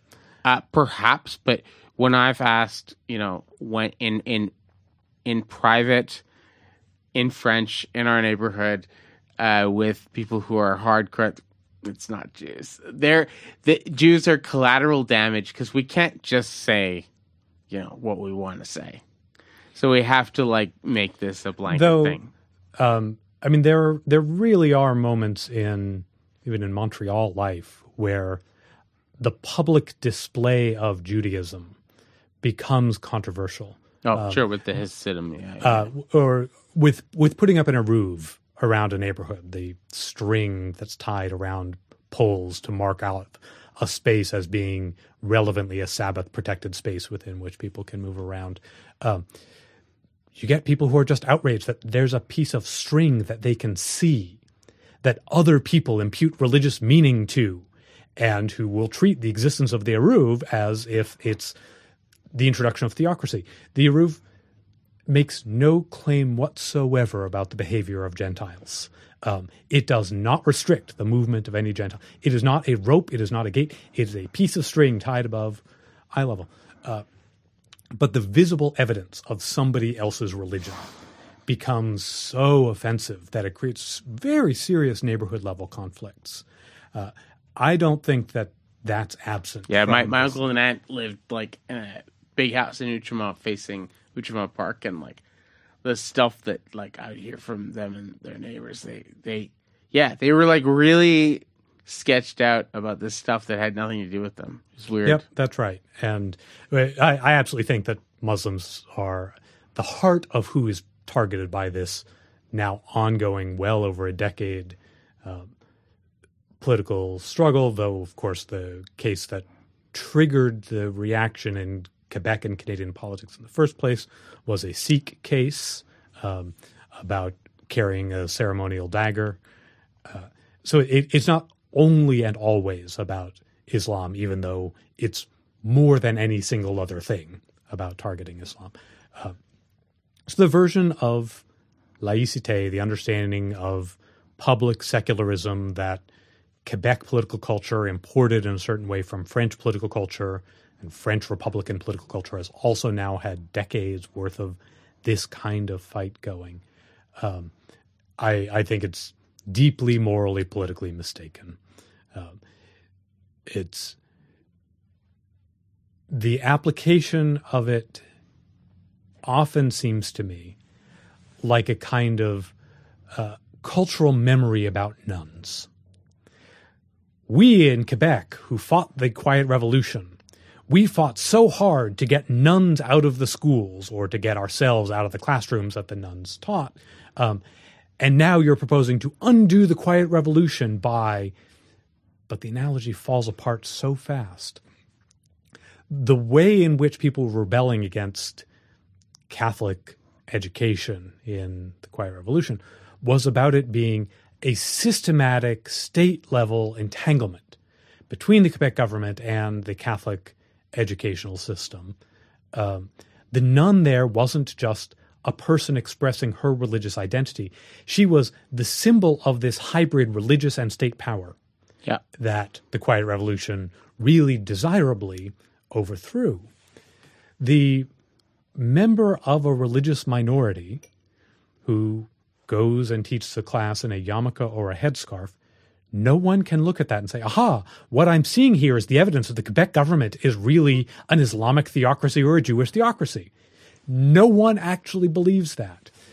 There is a kind of just allergy, I'm convinced, in the political culture that has stuck around. Absolutely. That genuinely does say, well, we got our freedom by getting the religious figure out of the head of the classroom.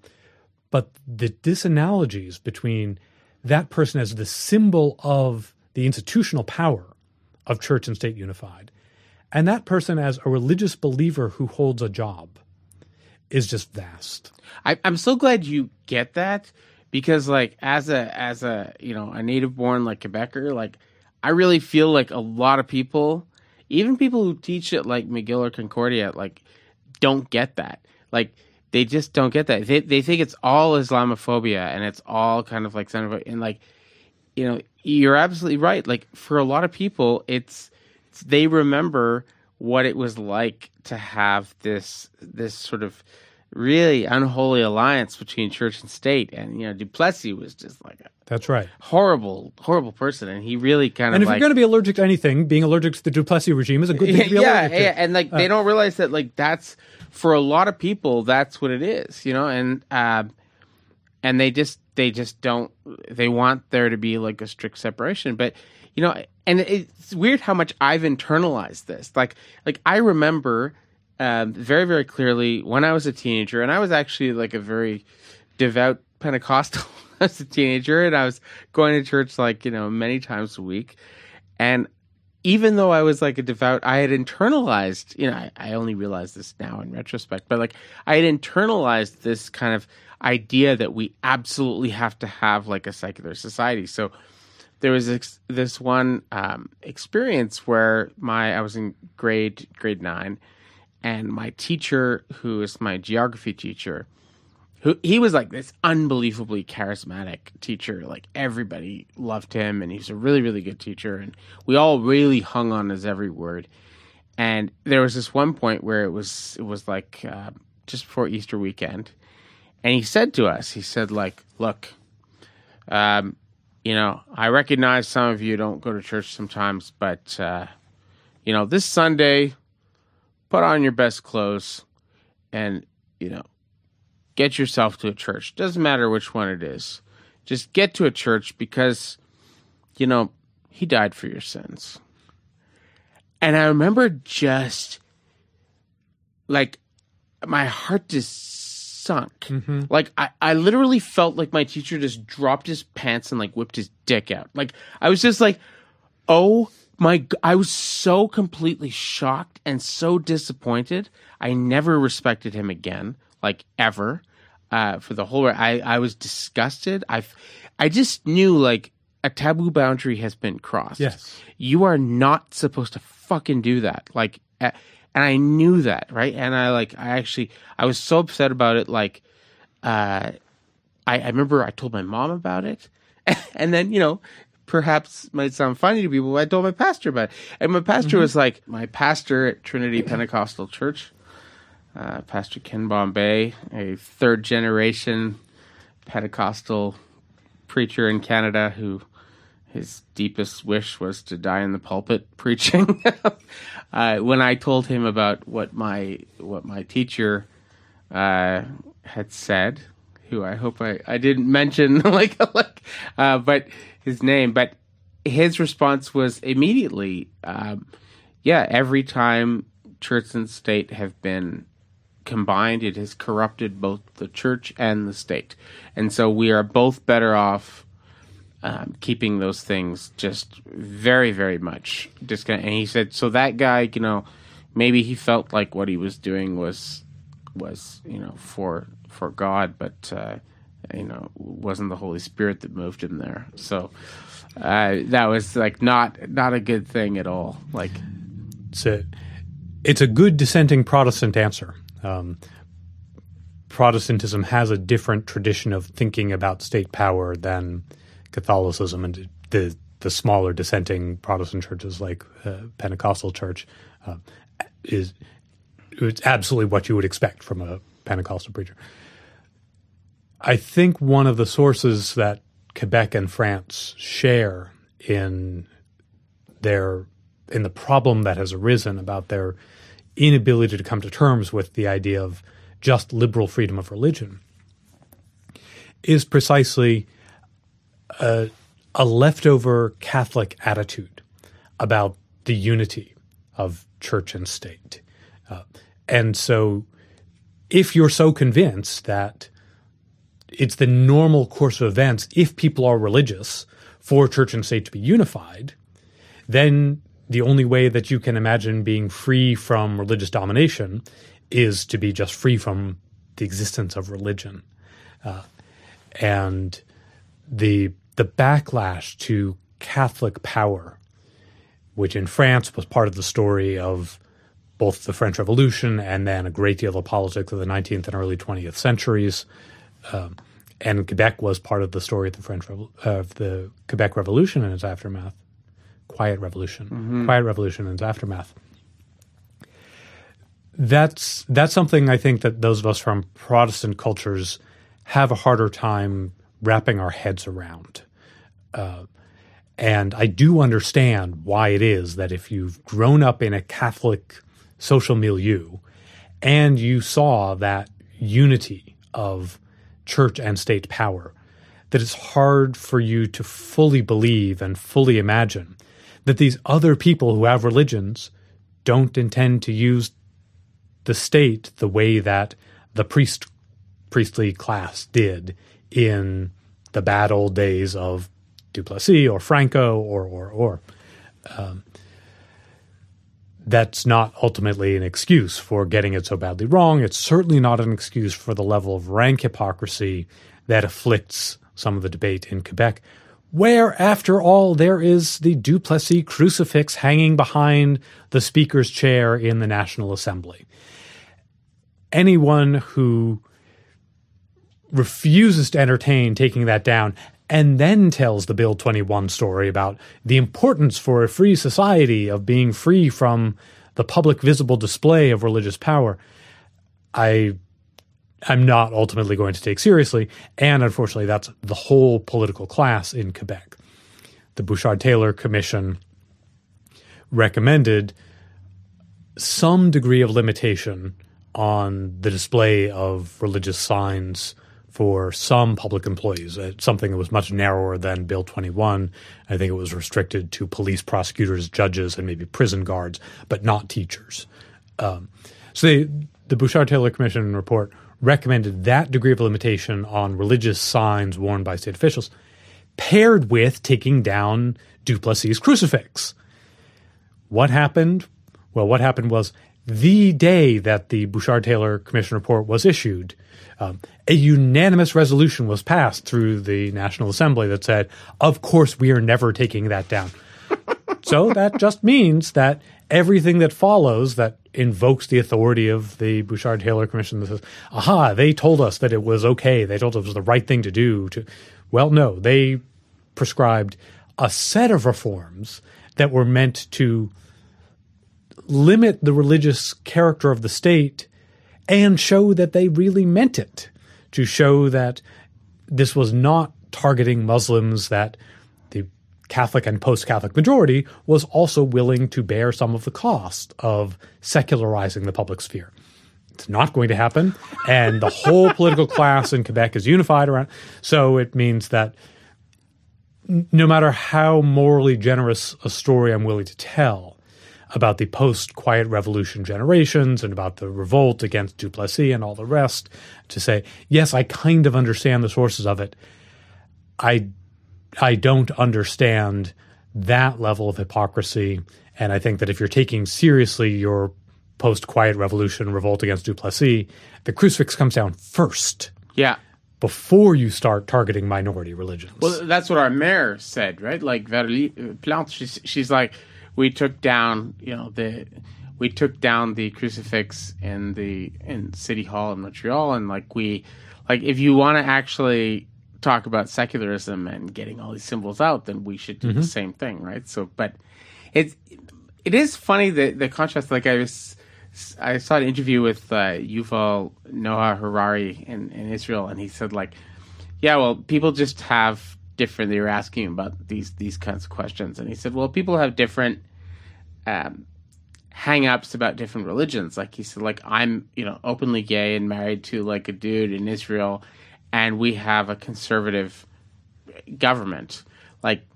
I know there's people that live in my society who think that my way of life is wrong, but I don't feel in any way under threat from them, because that's just not part of our political culture. That's not part of our.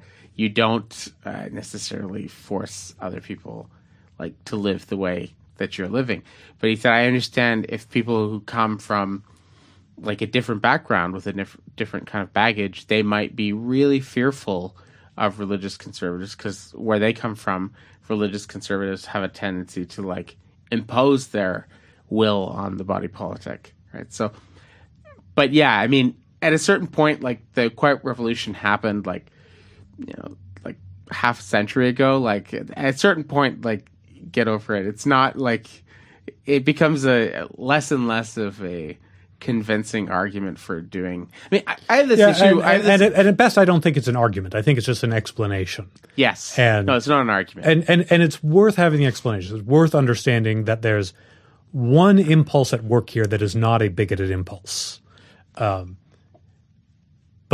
that doesn't amount to an argument that justifies the hypocritical combination of policies that are being proposed. Yeah. Well, it's the same thing with Islamophobia. I would say that I encounter two main strands of Islamophobia, in Quebec. I encounter one strand which is just straight up ignorance. It's people who are reading way too much Journal de Montréal, or they're reading way too much Ezra Levant, Rebel Media or bullshit. They're reading Breitbart, Canadian versions of Breitbart news, basically. The threshold for too much of those things is pretty low. Yeah, but they have no actual lived experience of traveling in Muslim majority nations or living with Muslim neighbors. It's just purely, it's like somebody being anti-Semitic in rural Poland where the Jews are all gone. You don't know what the fuck you're talking about. It's just pure imagination. There's that strand of Islamophobia, and I think it's fairly easy to just sort of discount that and to sort of challenge that on this is ignorant and you don't know what you're talking about. But there's another strand of Islamophobia which is actually quite common in Montreal. It's quite common in Toronto. It's extremely common in LA. Quite common in New York. I've encountered it. Yeah, in mostly in those four cities, but it's in other places as well. And this is an Islamophobia that comes from people who are fairly recent immigrants to Canada, the United States, who were members of Christian and Jewish minorities or other kinds of minorities from Muslim majority nations, primarily in North Africa and Middle East and stuff like that. So kind of the classic case of this is Gad Saad, that guy. He's kind of teaches in the Molson School of Business at Concordia University. And he's got a really big presence online, the Gadfather and stuff like that. And he, like Nassim Nicholas Taleb, he was a member of the Jewish minority in Lebanon. Taleb was a member of the Greek Orthodox community that basically run out of Lebanon during the Civil War, and most of the stories that they both have are really, really horrible of the things that happened. I mean, one story that springs to mind is Gad Saad. His brother was a really amazing wrestler, and he was like the top wrestler in his class in all of Lebanon, and he was supposed to go to like the next level, which was, I can't remember, it was the Olympic team or it was like some international competition, and they basically came to him and said, we don't like the optics of a Jew representing us, and if you accept this offer, basically like we're gonna kill you or we're gonna do something really. And so he backed out, and they eventually like had to leave. They had like their bank accounts and businesses like seized, and they lost like almost everything, and they got out of there. So there's a strand of Islamophobia that I get from students and friends who've come from that experience. And by the way, there was an article in The Atlantic, I think David Frum actually wrote it, which was like some of the most virulently, like just like make your stomach churn kind of Islamophobic kind of things on YouTube and on the internet. If you look at who created them, they're largely kind of Americans who are like Coptic Christians or like Copts. They're people who are recent immigrants from these places who've had a really bad experience. And so I feel like it's really important they're both wrong, but I think it's important to sort of disentangle like Islamophobia that's a function of ignorance and Islamophobia that's a function of like your bad experience of a particular place, which you are now extrapolating to, like 1.6 billion people. Like, right. And those are different things, right? I mean, what do you think is going on primarily in Quebec with Quebec's Islamophobia? A or B? I mean, the answer just has to be A.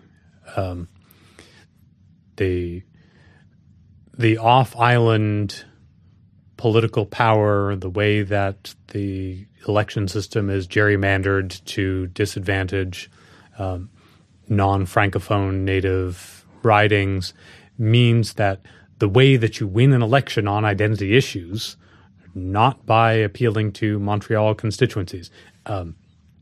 And it's consistently very clear that within Montreal, there's really widespread antipathy toward Bill 21 and its ancestors, enough so that when the PQ's version was under consideration, the then Montreal administration tried to say, well, Montreal should get an urban self-government exemption the way that Jewish General Hospital as a hospital is going to get an exemption the way that McGill was hoping to get an exemption.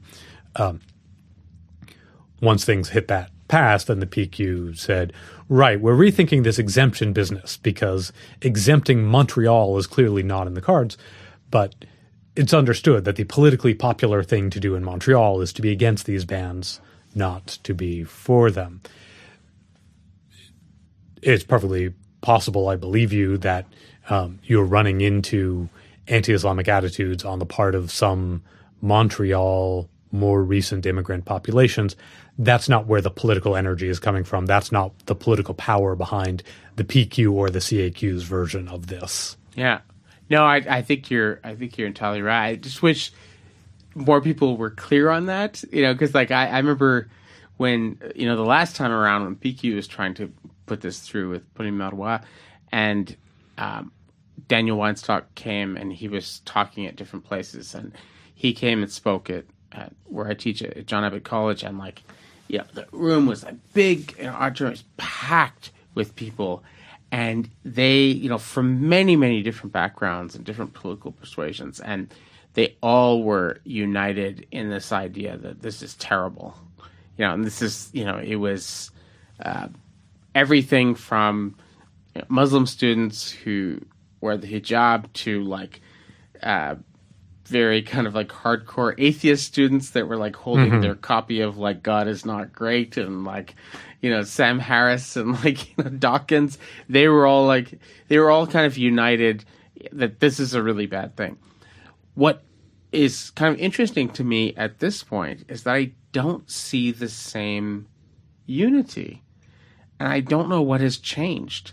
Like I a lot of those sort of like new atheist kind of fiery students who were, the big Sam Harris fans and stuff like that, and Christopher Hitchens fans, they're not in the meeting now. They're sort of, they seem, obviously I'm generalizing, but they seem to have decided that, this is kind of ugly, but it's necessary. And I don't know what has changed. I don't have any answer for that. It seems to me that the opposition is just less energized generally now than was the case under Marois. Partly, I think that might be because the CAQ has a majority, and so there doesn't seem to be the same possibility of defeating it, whereas Marois' government was a minority government, and she didn't have the votes by herself to put it through, so it seemed like more of a point. Maybe it's fatigue, the fatigue that happens. To say, a lot of people fought really hard, including ultimately fighting an election, and that wasn't that long ago. I don't know. I've found it surprising how much less fire there seems to be behind.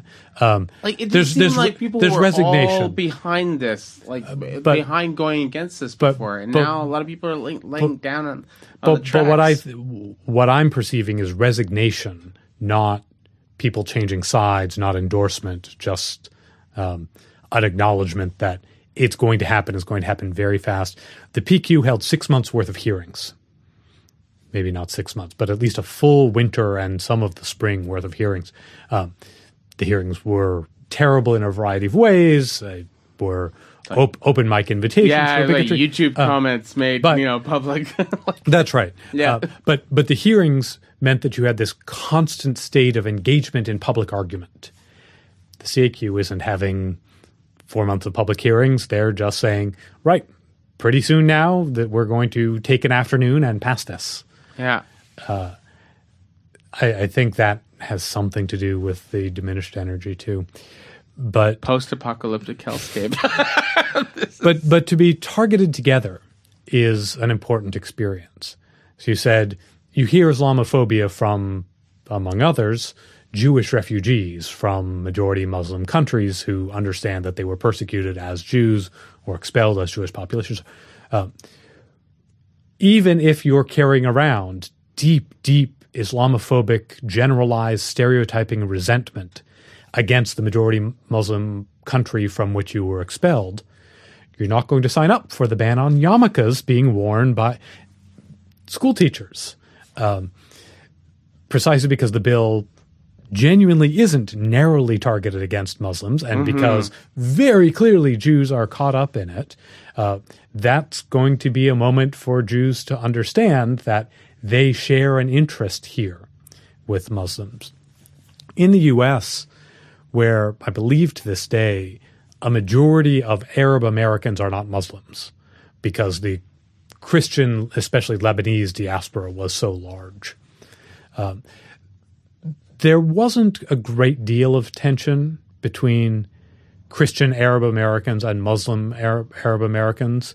But post 9/11, it's gone from not a lot of tension to a very strong sense of solidarity and unity, because being confronted with just a rising tide of anti-Arab bigotry. Yes, you got some Arab Christians saying, no, trust us, we hate Muslims as much as you do. But when it turned out that there was just a reaction that said, no, you're an Arab. When you're treated as being part of the targeted group, that builds some solidarity with the targeted group. And so I think in the U.S., you probably wouldn't find large Arab populations where the experience of being a non-Muslim Arab was turning you against Islam. Coptic Christians, I'm very willing to believe, are a different case, but Coptic Christians aren't nearly as large a population in the U.S. as Christian Lebanese diaspora. Yeah. I would be remiss if I didn't ask you, because this is one of, the many really interesting positions that you take.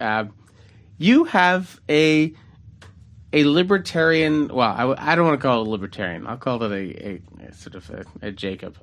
But you have a defense of identity politics, which is quite fascinating. Could you sort of what is your sort of, because a lot of the guests that we've had, we've had over 50 guests now, but a lot of them have been pretty harsh on identity politics and seeing this as like, predominantly kind of something that doesn't add a great deal to our political culture and to our. But you've sort of defended it. So what is your sort of defense of identity politics? So it arises out of what we were just talking about. The reality is that state power, among other sources of injustice, but very much state power, is used in targeted and discriminatory ways. And the populations who are targeted become aware of themselves, if they weren't already, as being a shared target of unfreedom, of oppression, of injustice. And they mobilize. And the sense of solidaristic commitment to being the group that's being targeted, the group that's being put upon, is a powerful source of political energy. There's a very kind of classroom attitude towards some of the disdain for identity politics that says, well, I should just be speaking up for the things that I think are right, and it shouldn't matter who I am, and I will pick the issues that I'm right about, and a reluctance to think of oneself as a member of a team. This is also a part of the academic disdain often for political parties. But that's not what the motivational power for large-scale political action looks like.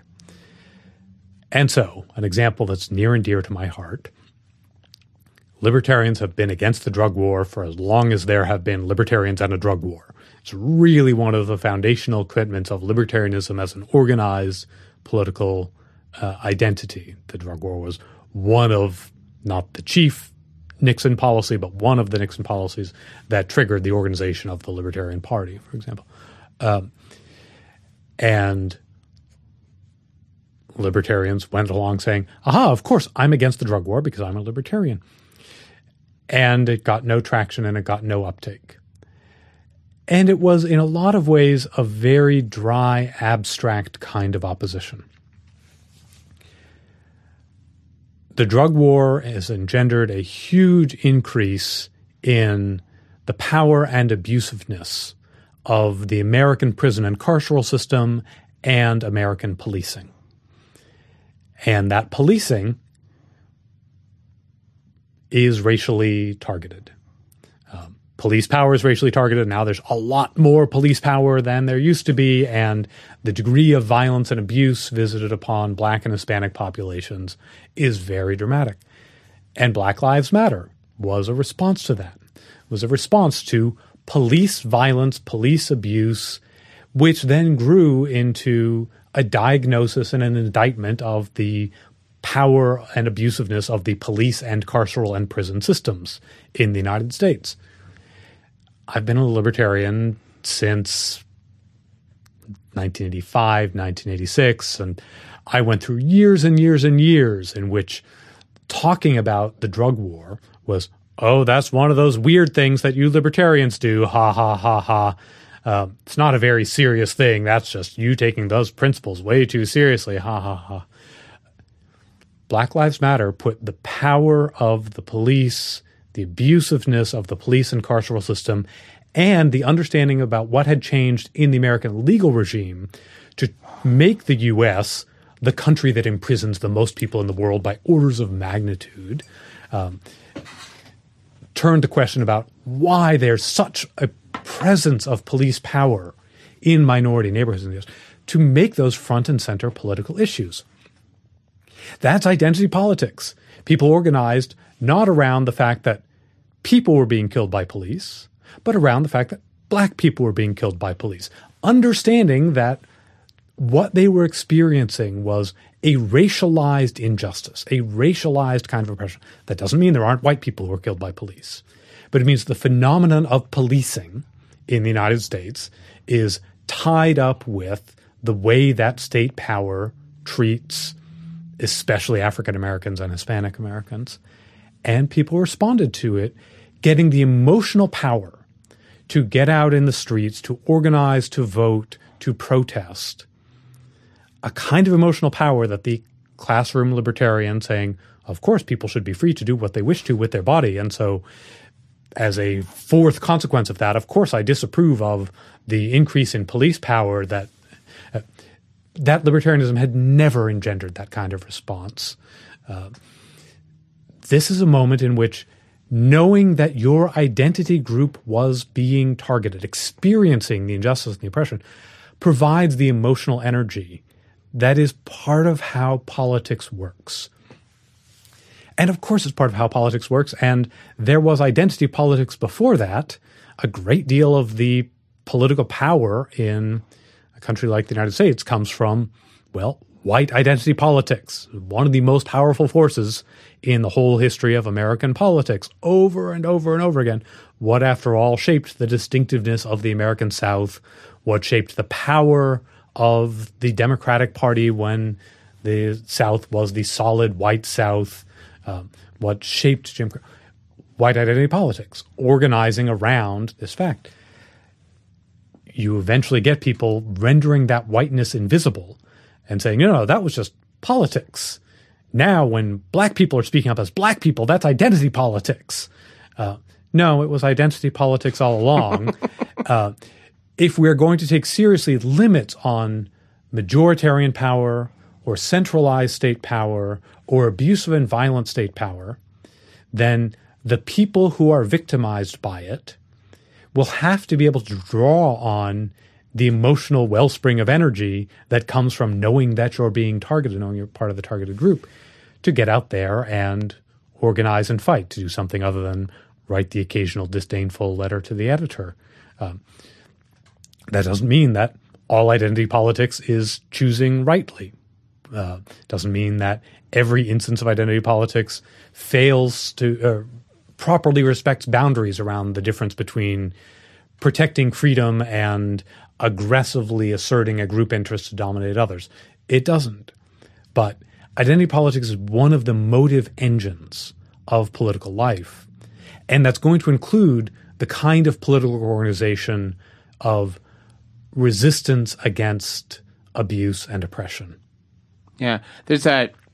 I mean, it's been a long time since I read it, but there's a wonderful article, a very long article by this academic. He was at the end of his career, James Hudson, and he wrote it like at the end of his career, and it was called. It came out in like the 1980s. It's called "The Experiential Origins of Northern Anti-Slavery Sentiment," and it's just. I remember reading it and just being like. Like, it was just a very, very, very, very powerful article. And he went through all these prominent anti-slavery activists from the 19th century. And he basically demonstrated, he totally made me think of this when you were talking, like, he demonstrated that these people did not come to their anti-slavery position from an abstract, as you put it, like sort of a classroom libertarian. Like, they didn't come to it from a sort of an abstract enlightenment, like, oh, we believe in the, like, freedom of the individual, and so therefore, you know, ergo, like, slavery is wrong. He showed out all of these major figures, and he just goes one after another, and you're just like, oh my God. Like, all of these people, he went to their letters and diaries and their personal history, and he found that, like, all of these people who were like very, very prominent anti-slavery activists had some very visceral personal experience with the institution of slavery. Like, either they had, like, from Theodore Dwight Weld, who had watched a slave beaten to death in front of him in Boston when he was like a teenager, like, and it was like the most horrifying thing he had ever seen in his life. And he remembered it intensely. He remembered the smell of it and the look of it, like 60 years later. Like, he remembered it perfectly in his 70s and 80s. Like, they had some sort of experience. Either they were escaped slaves, or they were friends with escaped slaves, or they had somehow seen the intense brutality of this. And so he said, we have this idea that people who are motivated, powerfully motivated to push for rights and for a particular group, that somehow they do it because of the embrace of abstract principles. And he said, maybe that's sometimes the case, but it looks like in practice, people who come to something from abstract principles, they don't have a lot of, as you would put it, a lot of emotional energy behind it. That's right. And so they don't actually really do that much, and they don't put that much on the line. But like he goes, all these like hardcore activists who were willing to die for this shit, like they were really, really intense, like in their opposition to slavery. They usually had some direct emotional response, like experience of this, right, which shaped them. So if you're going to say, as some of our guests have said on this podcast, that identity politics are disqualified because it's special pleading, because actually most of what makes people actually do things is some form of special pleading. That's right. To have the certainty of the typically white, typically male, centrist intellectual says, well, I'm in favor of good policies and I'm against bad policies, and I don't sign on for teams and I just announce principles. Look, I'm demographically that guy. And I'm an academic and Me an more abstract. than you, even. I'm an abstract thinker, and I like principles, and I like being able to write out long, complicated accounts of how long and complicated things are. It's a mistake to generalize from one's own sensibility about that to what makes the political world run. Again, there's a similarity to the way that intellectuals have traditionally thought about political parties. To say, well, I choose the man, not the candidate, and I am in favor of good policies and against bad policies, and I will think for myself every time. And there are people for whom that's true. But they're a very, very, very strange breed of people in population terms. Most people who are independents, who refuse to join political parties, they are the lowest information voters. They know almost nothing about politics, and they are very unlikely to participate in politics. Okay. They are actually very often the most low information voters. That's right. And therefore, the really high information self-identified independents, who tend to be professors or people who write op-eds for a living or something like that, when they generalize from themselves to the world, they tend to think of partisans as being the bad guys and independents as being, well, like themselves. But that's not who independents really are as a voting bloc. And the partisans are doing a great deal of the heavy lifting in making ongoing democratic contestation possible and viable. And they've got to do it. The partisans have to do it with a degree of emotional commitment. It's not in anyone's rational self-interest to go spend a lot of time volunteering to go door to door. It's not in people's rational self-interest to volunteer for political campaigns. But people need to do that kind of thing by the tens or hundreds of thousands for electoral democracy to be a viable thing. The independents aren't the ones pulling their weight.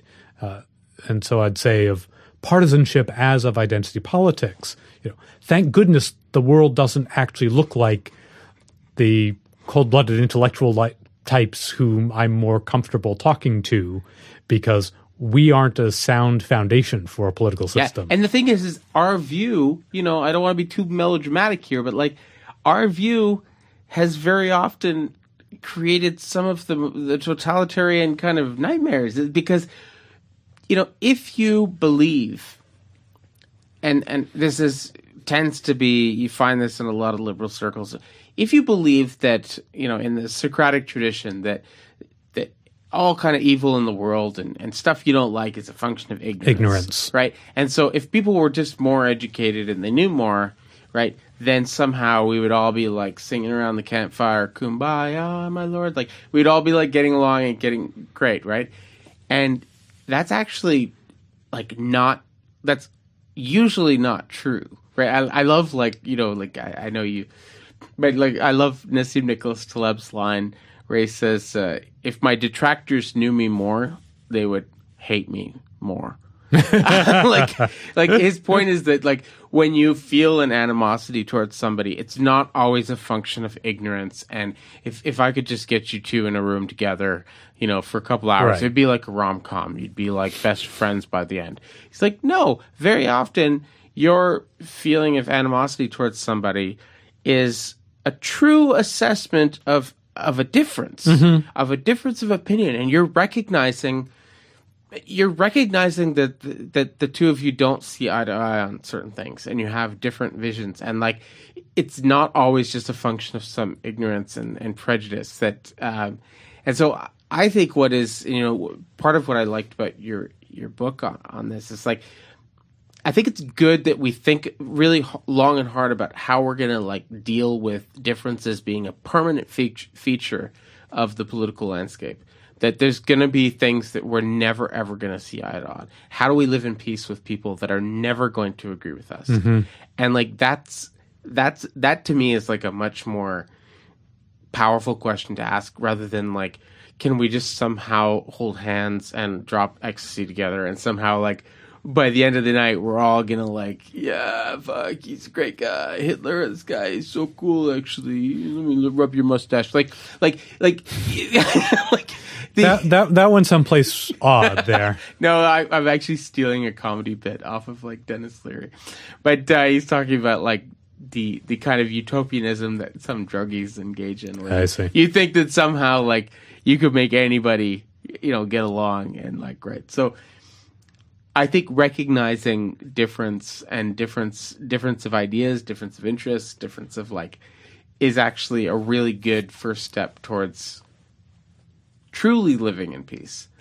But a lot of people are not happy about that first step. It's like No, definitely not. And I see this just like I see this not just in the body politic. I even see this just in relationships. Like I was on the bus today, and I was like trying to like read the rest of your book on my Kindle on my phone, and there was a couple on the bus, and they were arguing, and it was very funny, overhearing their argument. But like, she was stating like sort of what her view on something was, and her boyfriend was disagreeing with her, and she said, "I don't think you're listening to me." Yeah, and it was and so like sort of she restated it again, like the stereotypical kind of American tourist in Europe. If I say it louder, a little louder, yeah, you'll suddenly understand English. When in fact the problem is not that you're deaf; it's that you don't speak English. But she restated it like again.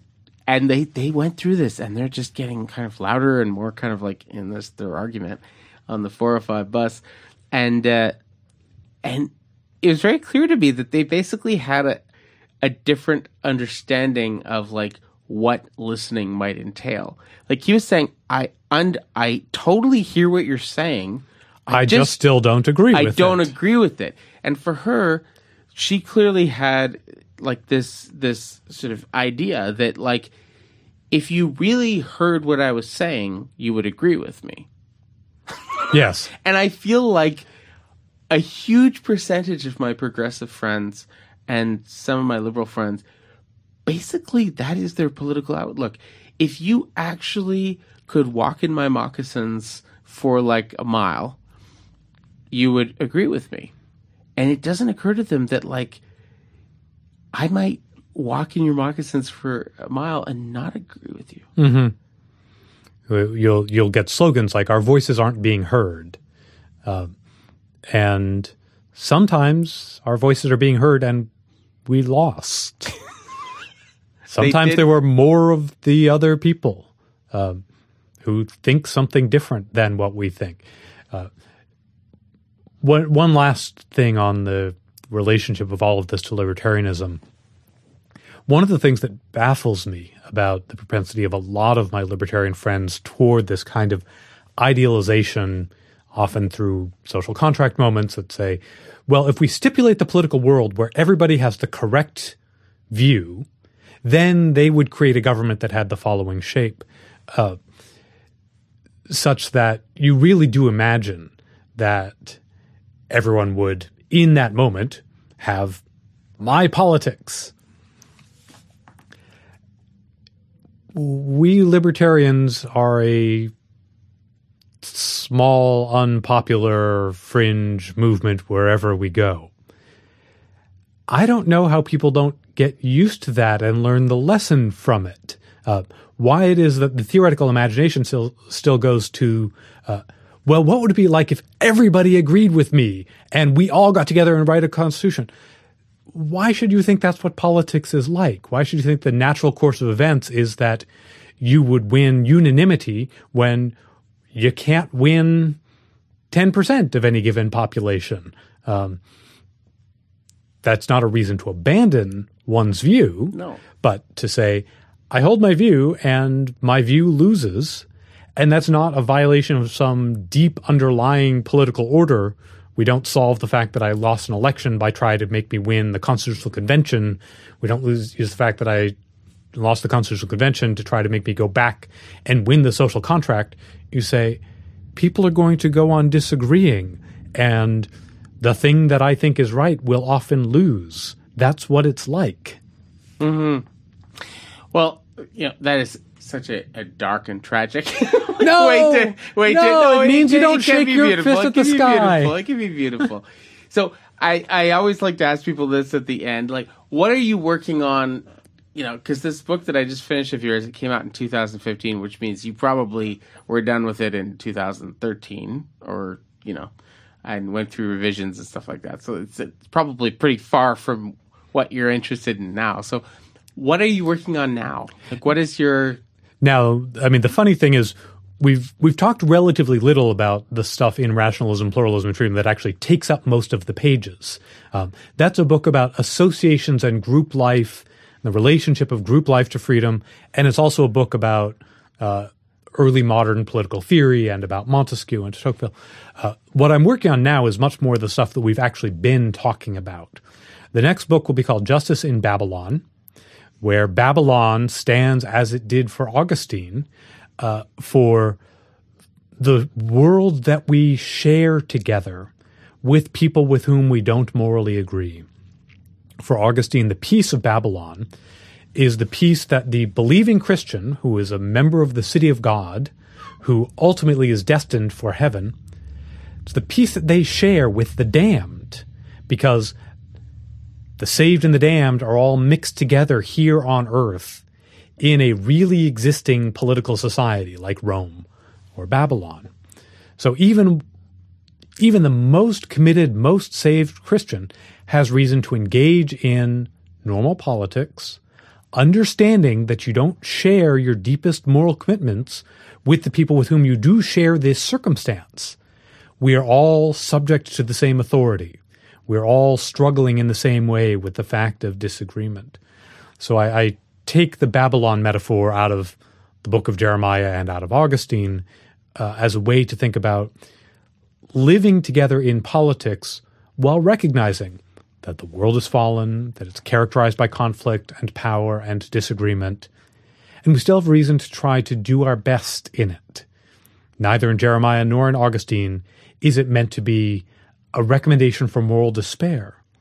It's a recommendation to understand what you're looking at in the political world and to say, right, we're trying to make morally the best of this complicatedly bad and fallen and conflictual situation, not trying to wish it away, and not giving in to the temptation of despair when I wish away at it really hard and it doesn't go away.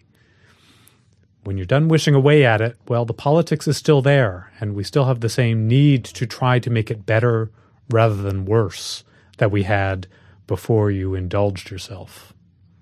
That sounds absolutely fantastic. When is it going to be done? Or you know enough academics to know that's not a polite question. I mean, well, basically, are you is this like sort of if you got like a chapter or two done, if you got half done, or where are you like? There are several pieces building toward the project that have been published. Okay, so like sort of articles that will be morphed into chapters and stuff or like that. articles that are getting pulled apart and shuffled back together as I understand the argument in a fuller way. But there are articles over the last several years since Rationalism, Pluralism, and Freedom came out, including There's No Such Thing as Ideal Theory, Contrapolitanism. Those are probably the two most important pieces of the project so far. Though these writings on libertarianism, especially one called Political Libertarianism, have also formed part of this, as I tried to think about what it would be like to reform libertarian ideas in light of this Babylonian approach that I'm... So it's like a 21st century libertarian city of God. Like it's sort of like how do you like sort of orient yourself politically and morally in a world where you're never going to be completely in charge and you can't impose your will uniformly. There will be a chapter toward the end that is about that for libertarians. But because I think these are endemic problems, I think these are problems for all contractarians and all Rousseauians and all those progressives I was disagreeing with in the Vox Symposium who imagine the growth of moral knowledge. These are really, really widespread kind of errors about what the political world is like. And if I thought that all I was doing was correcting a weird little heresy in libertarianism, then that wouldn't energize me to spend 5+ years of my life on a book. I think these are deep problems in how we understand politics. And I have as an example, the ways that it confuses things in libertarian thought. But I don't think libertarianism is any more subject to it than everyone else in political life is. Well, I cannot wait to read it, and I thank you so much for coming on the podcast. If it fulfills your dream, as you've just sort of to the extent to which I've been able to glimpse it, that will be a truly, truly great book. I mean, that will be kind of your thing. That'll be like the thing you're remembered for. Like that could be really, really good. But anyway. But I need to get it done first. You need to get it done first. And so we will finish the podcast and then you'll go home and work on it. Get to work. All right. Thank you very much. Thank you so much for having me. Take care.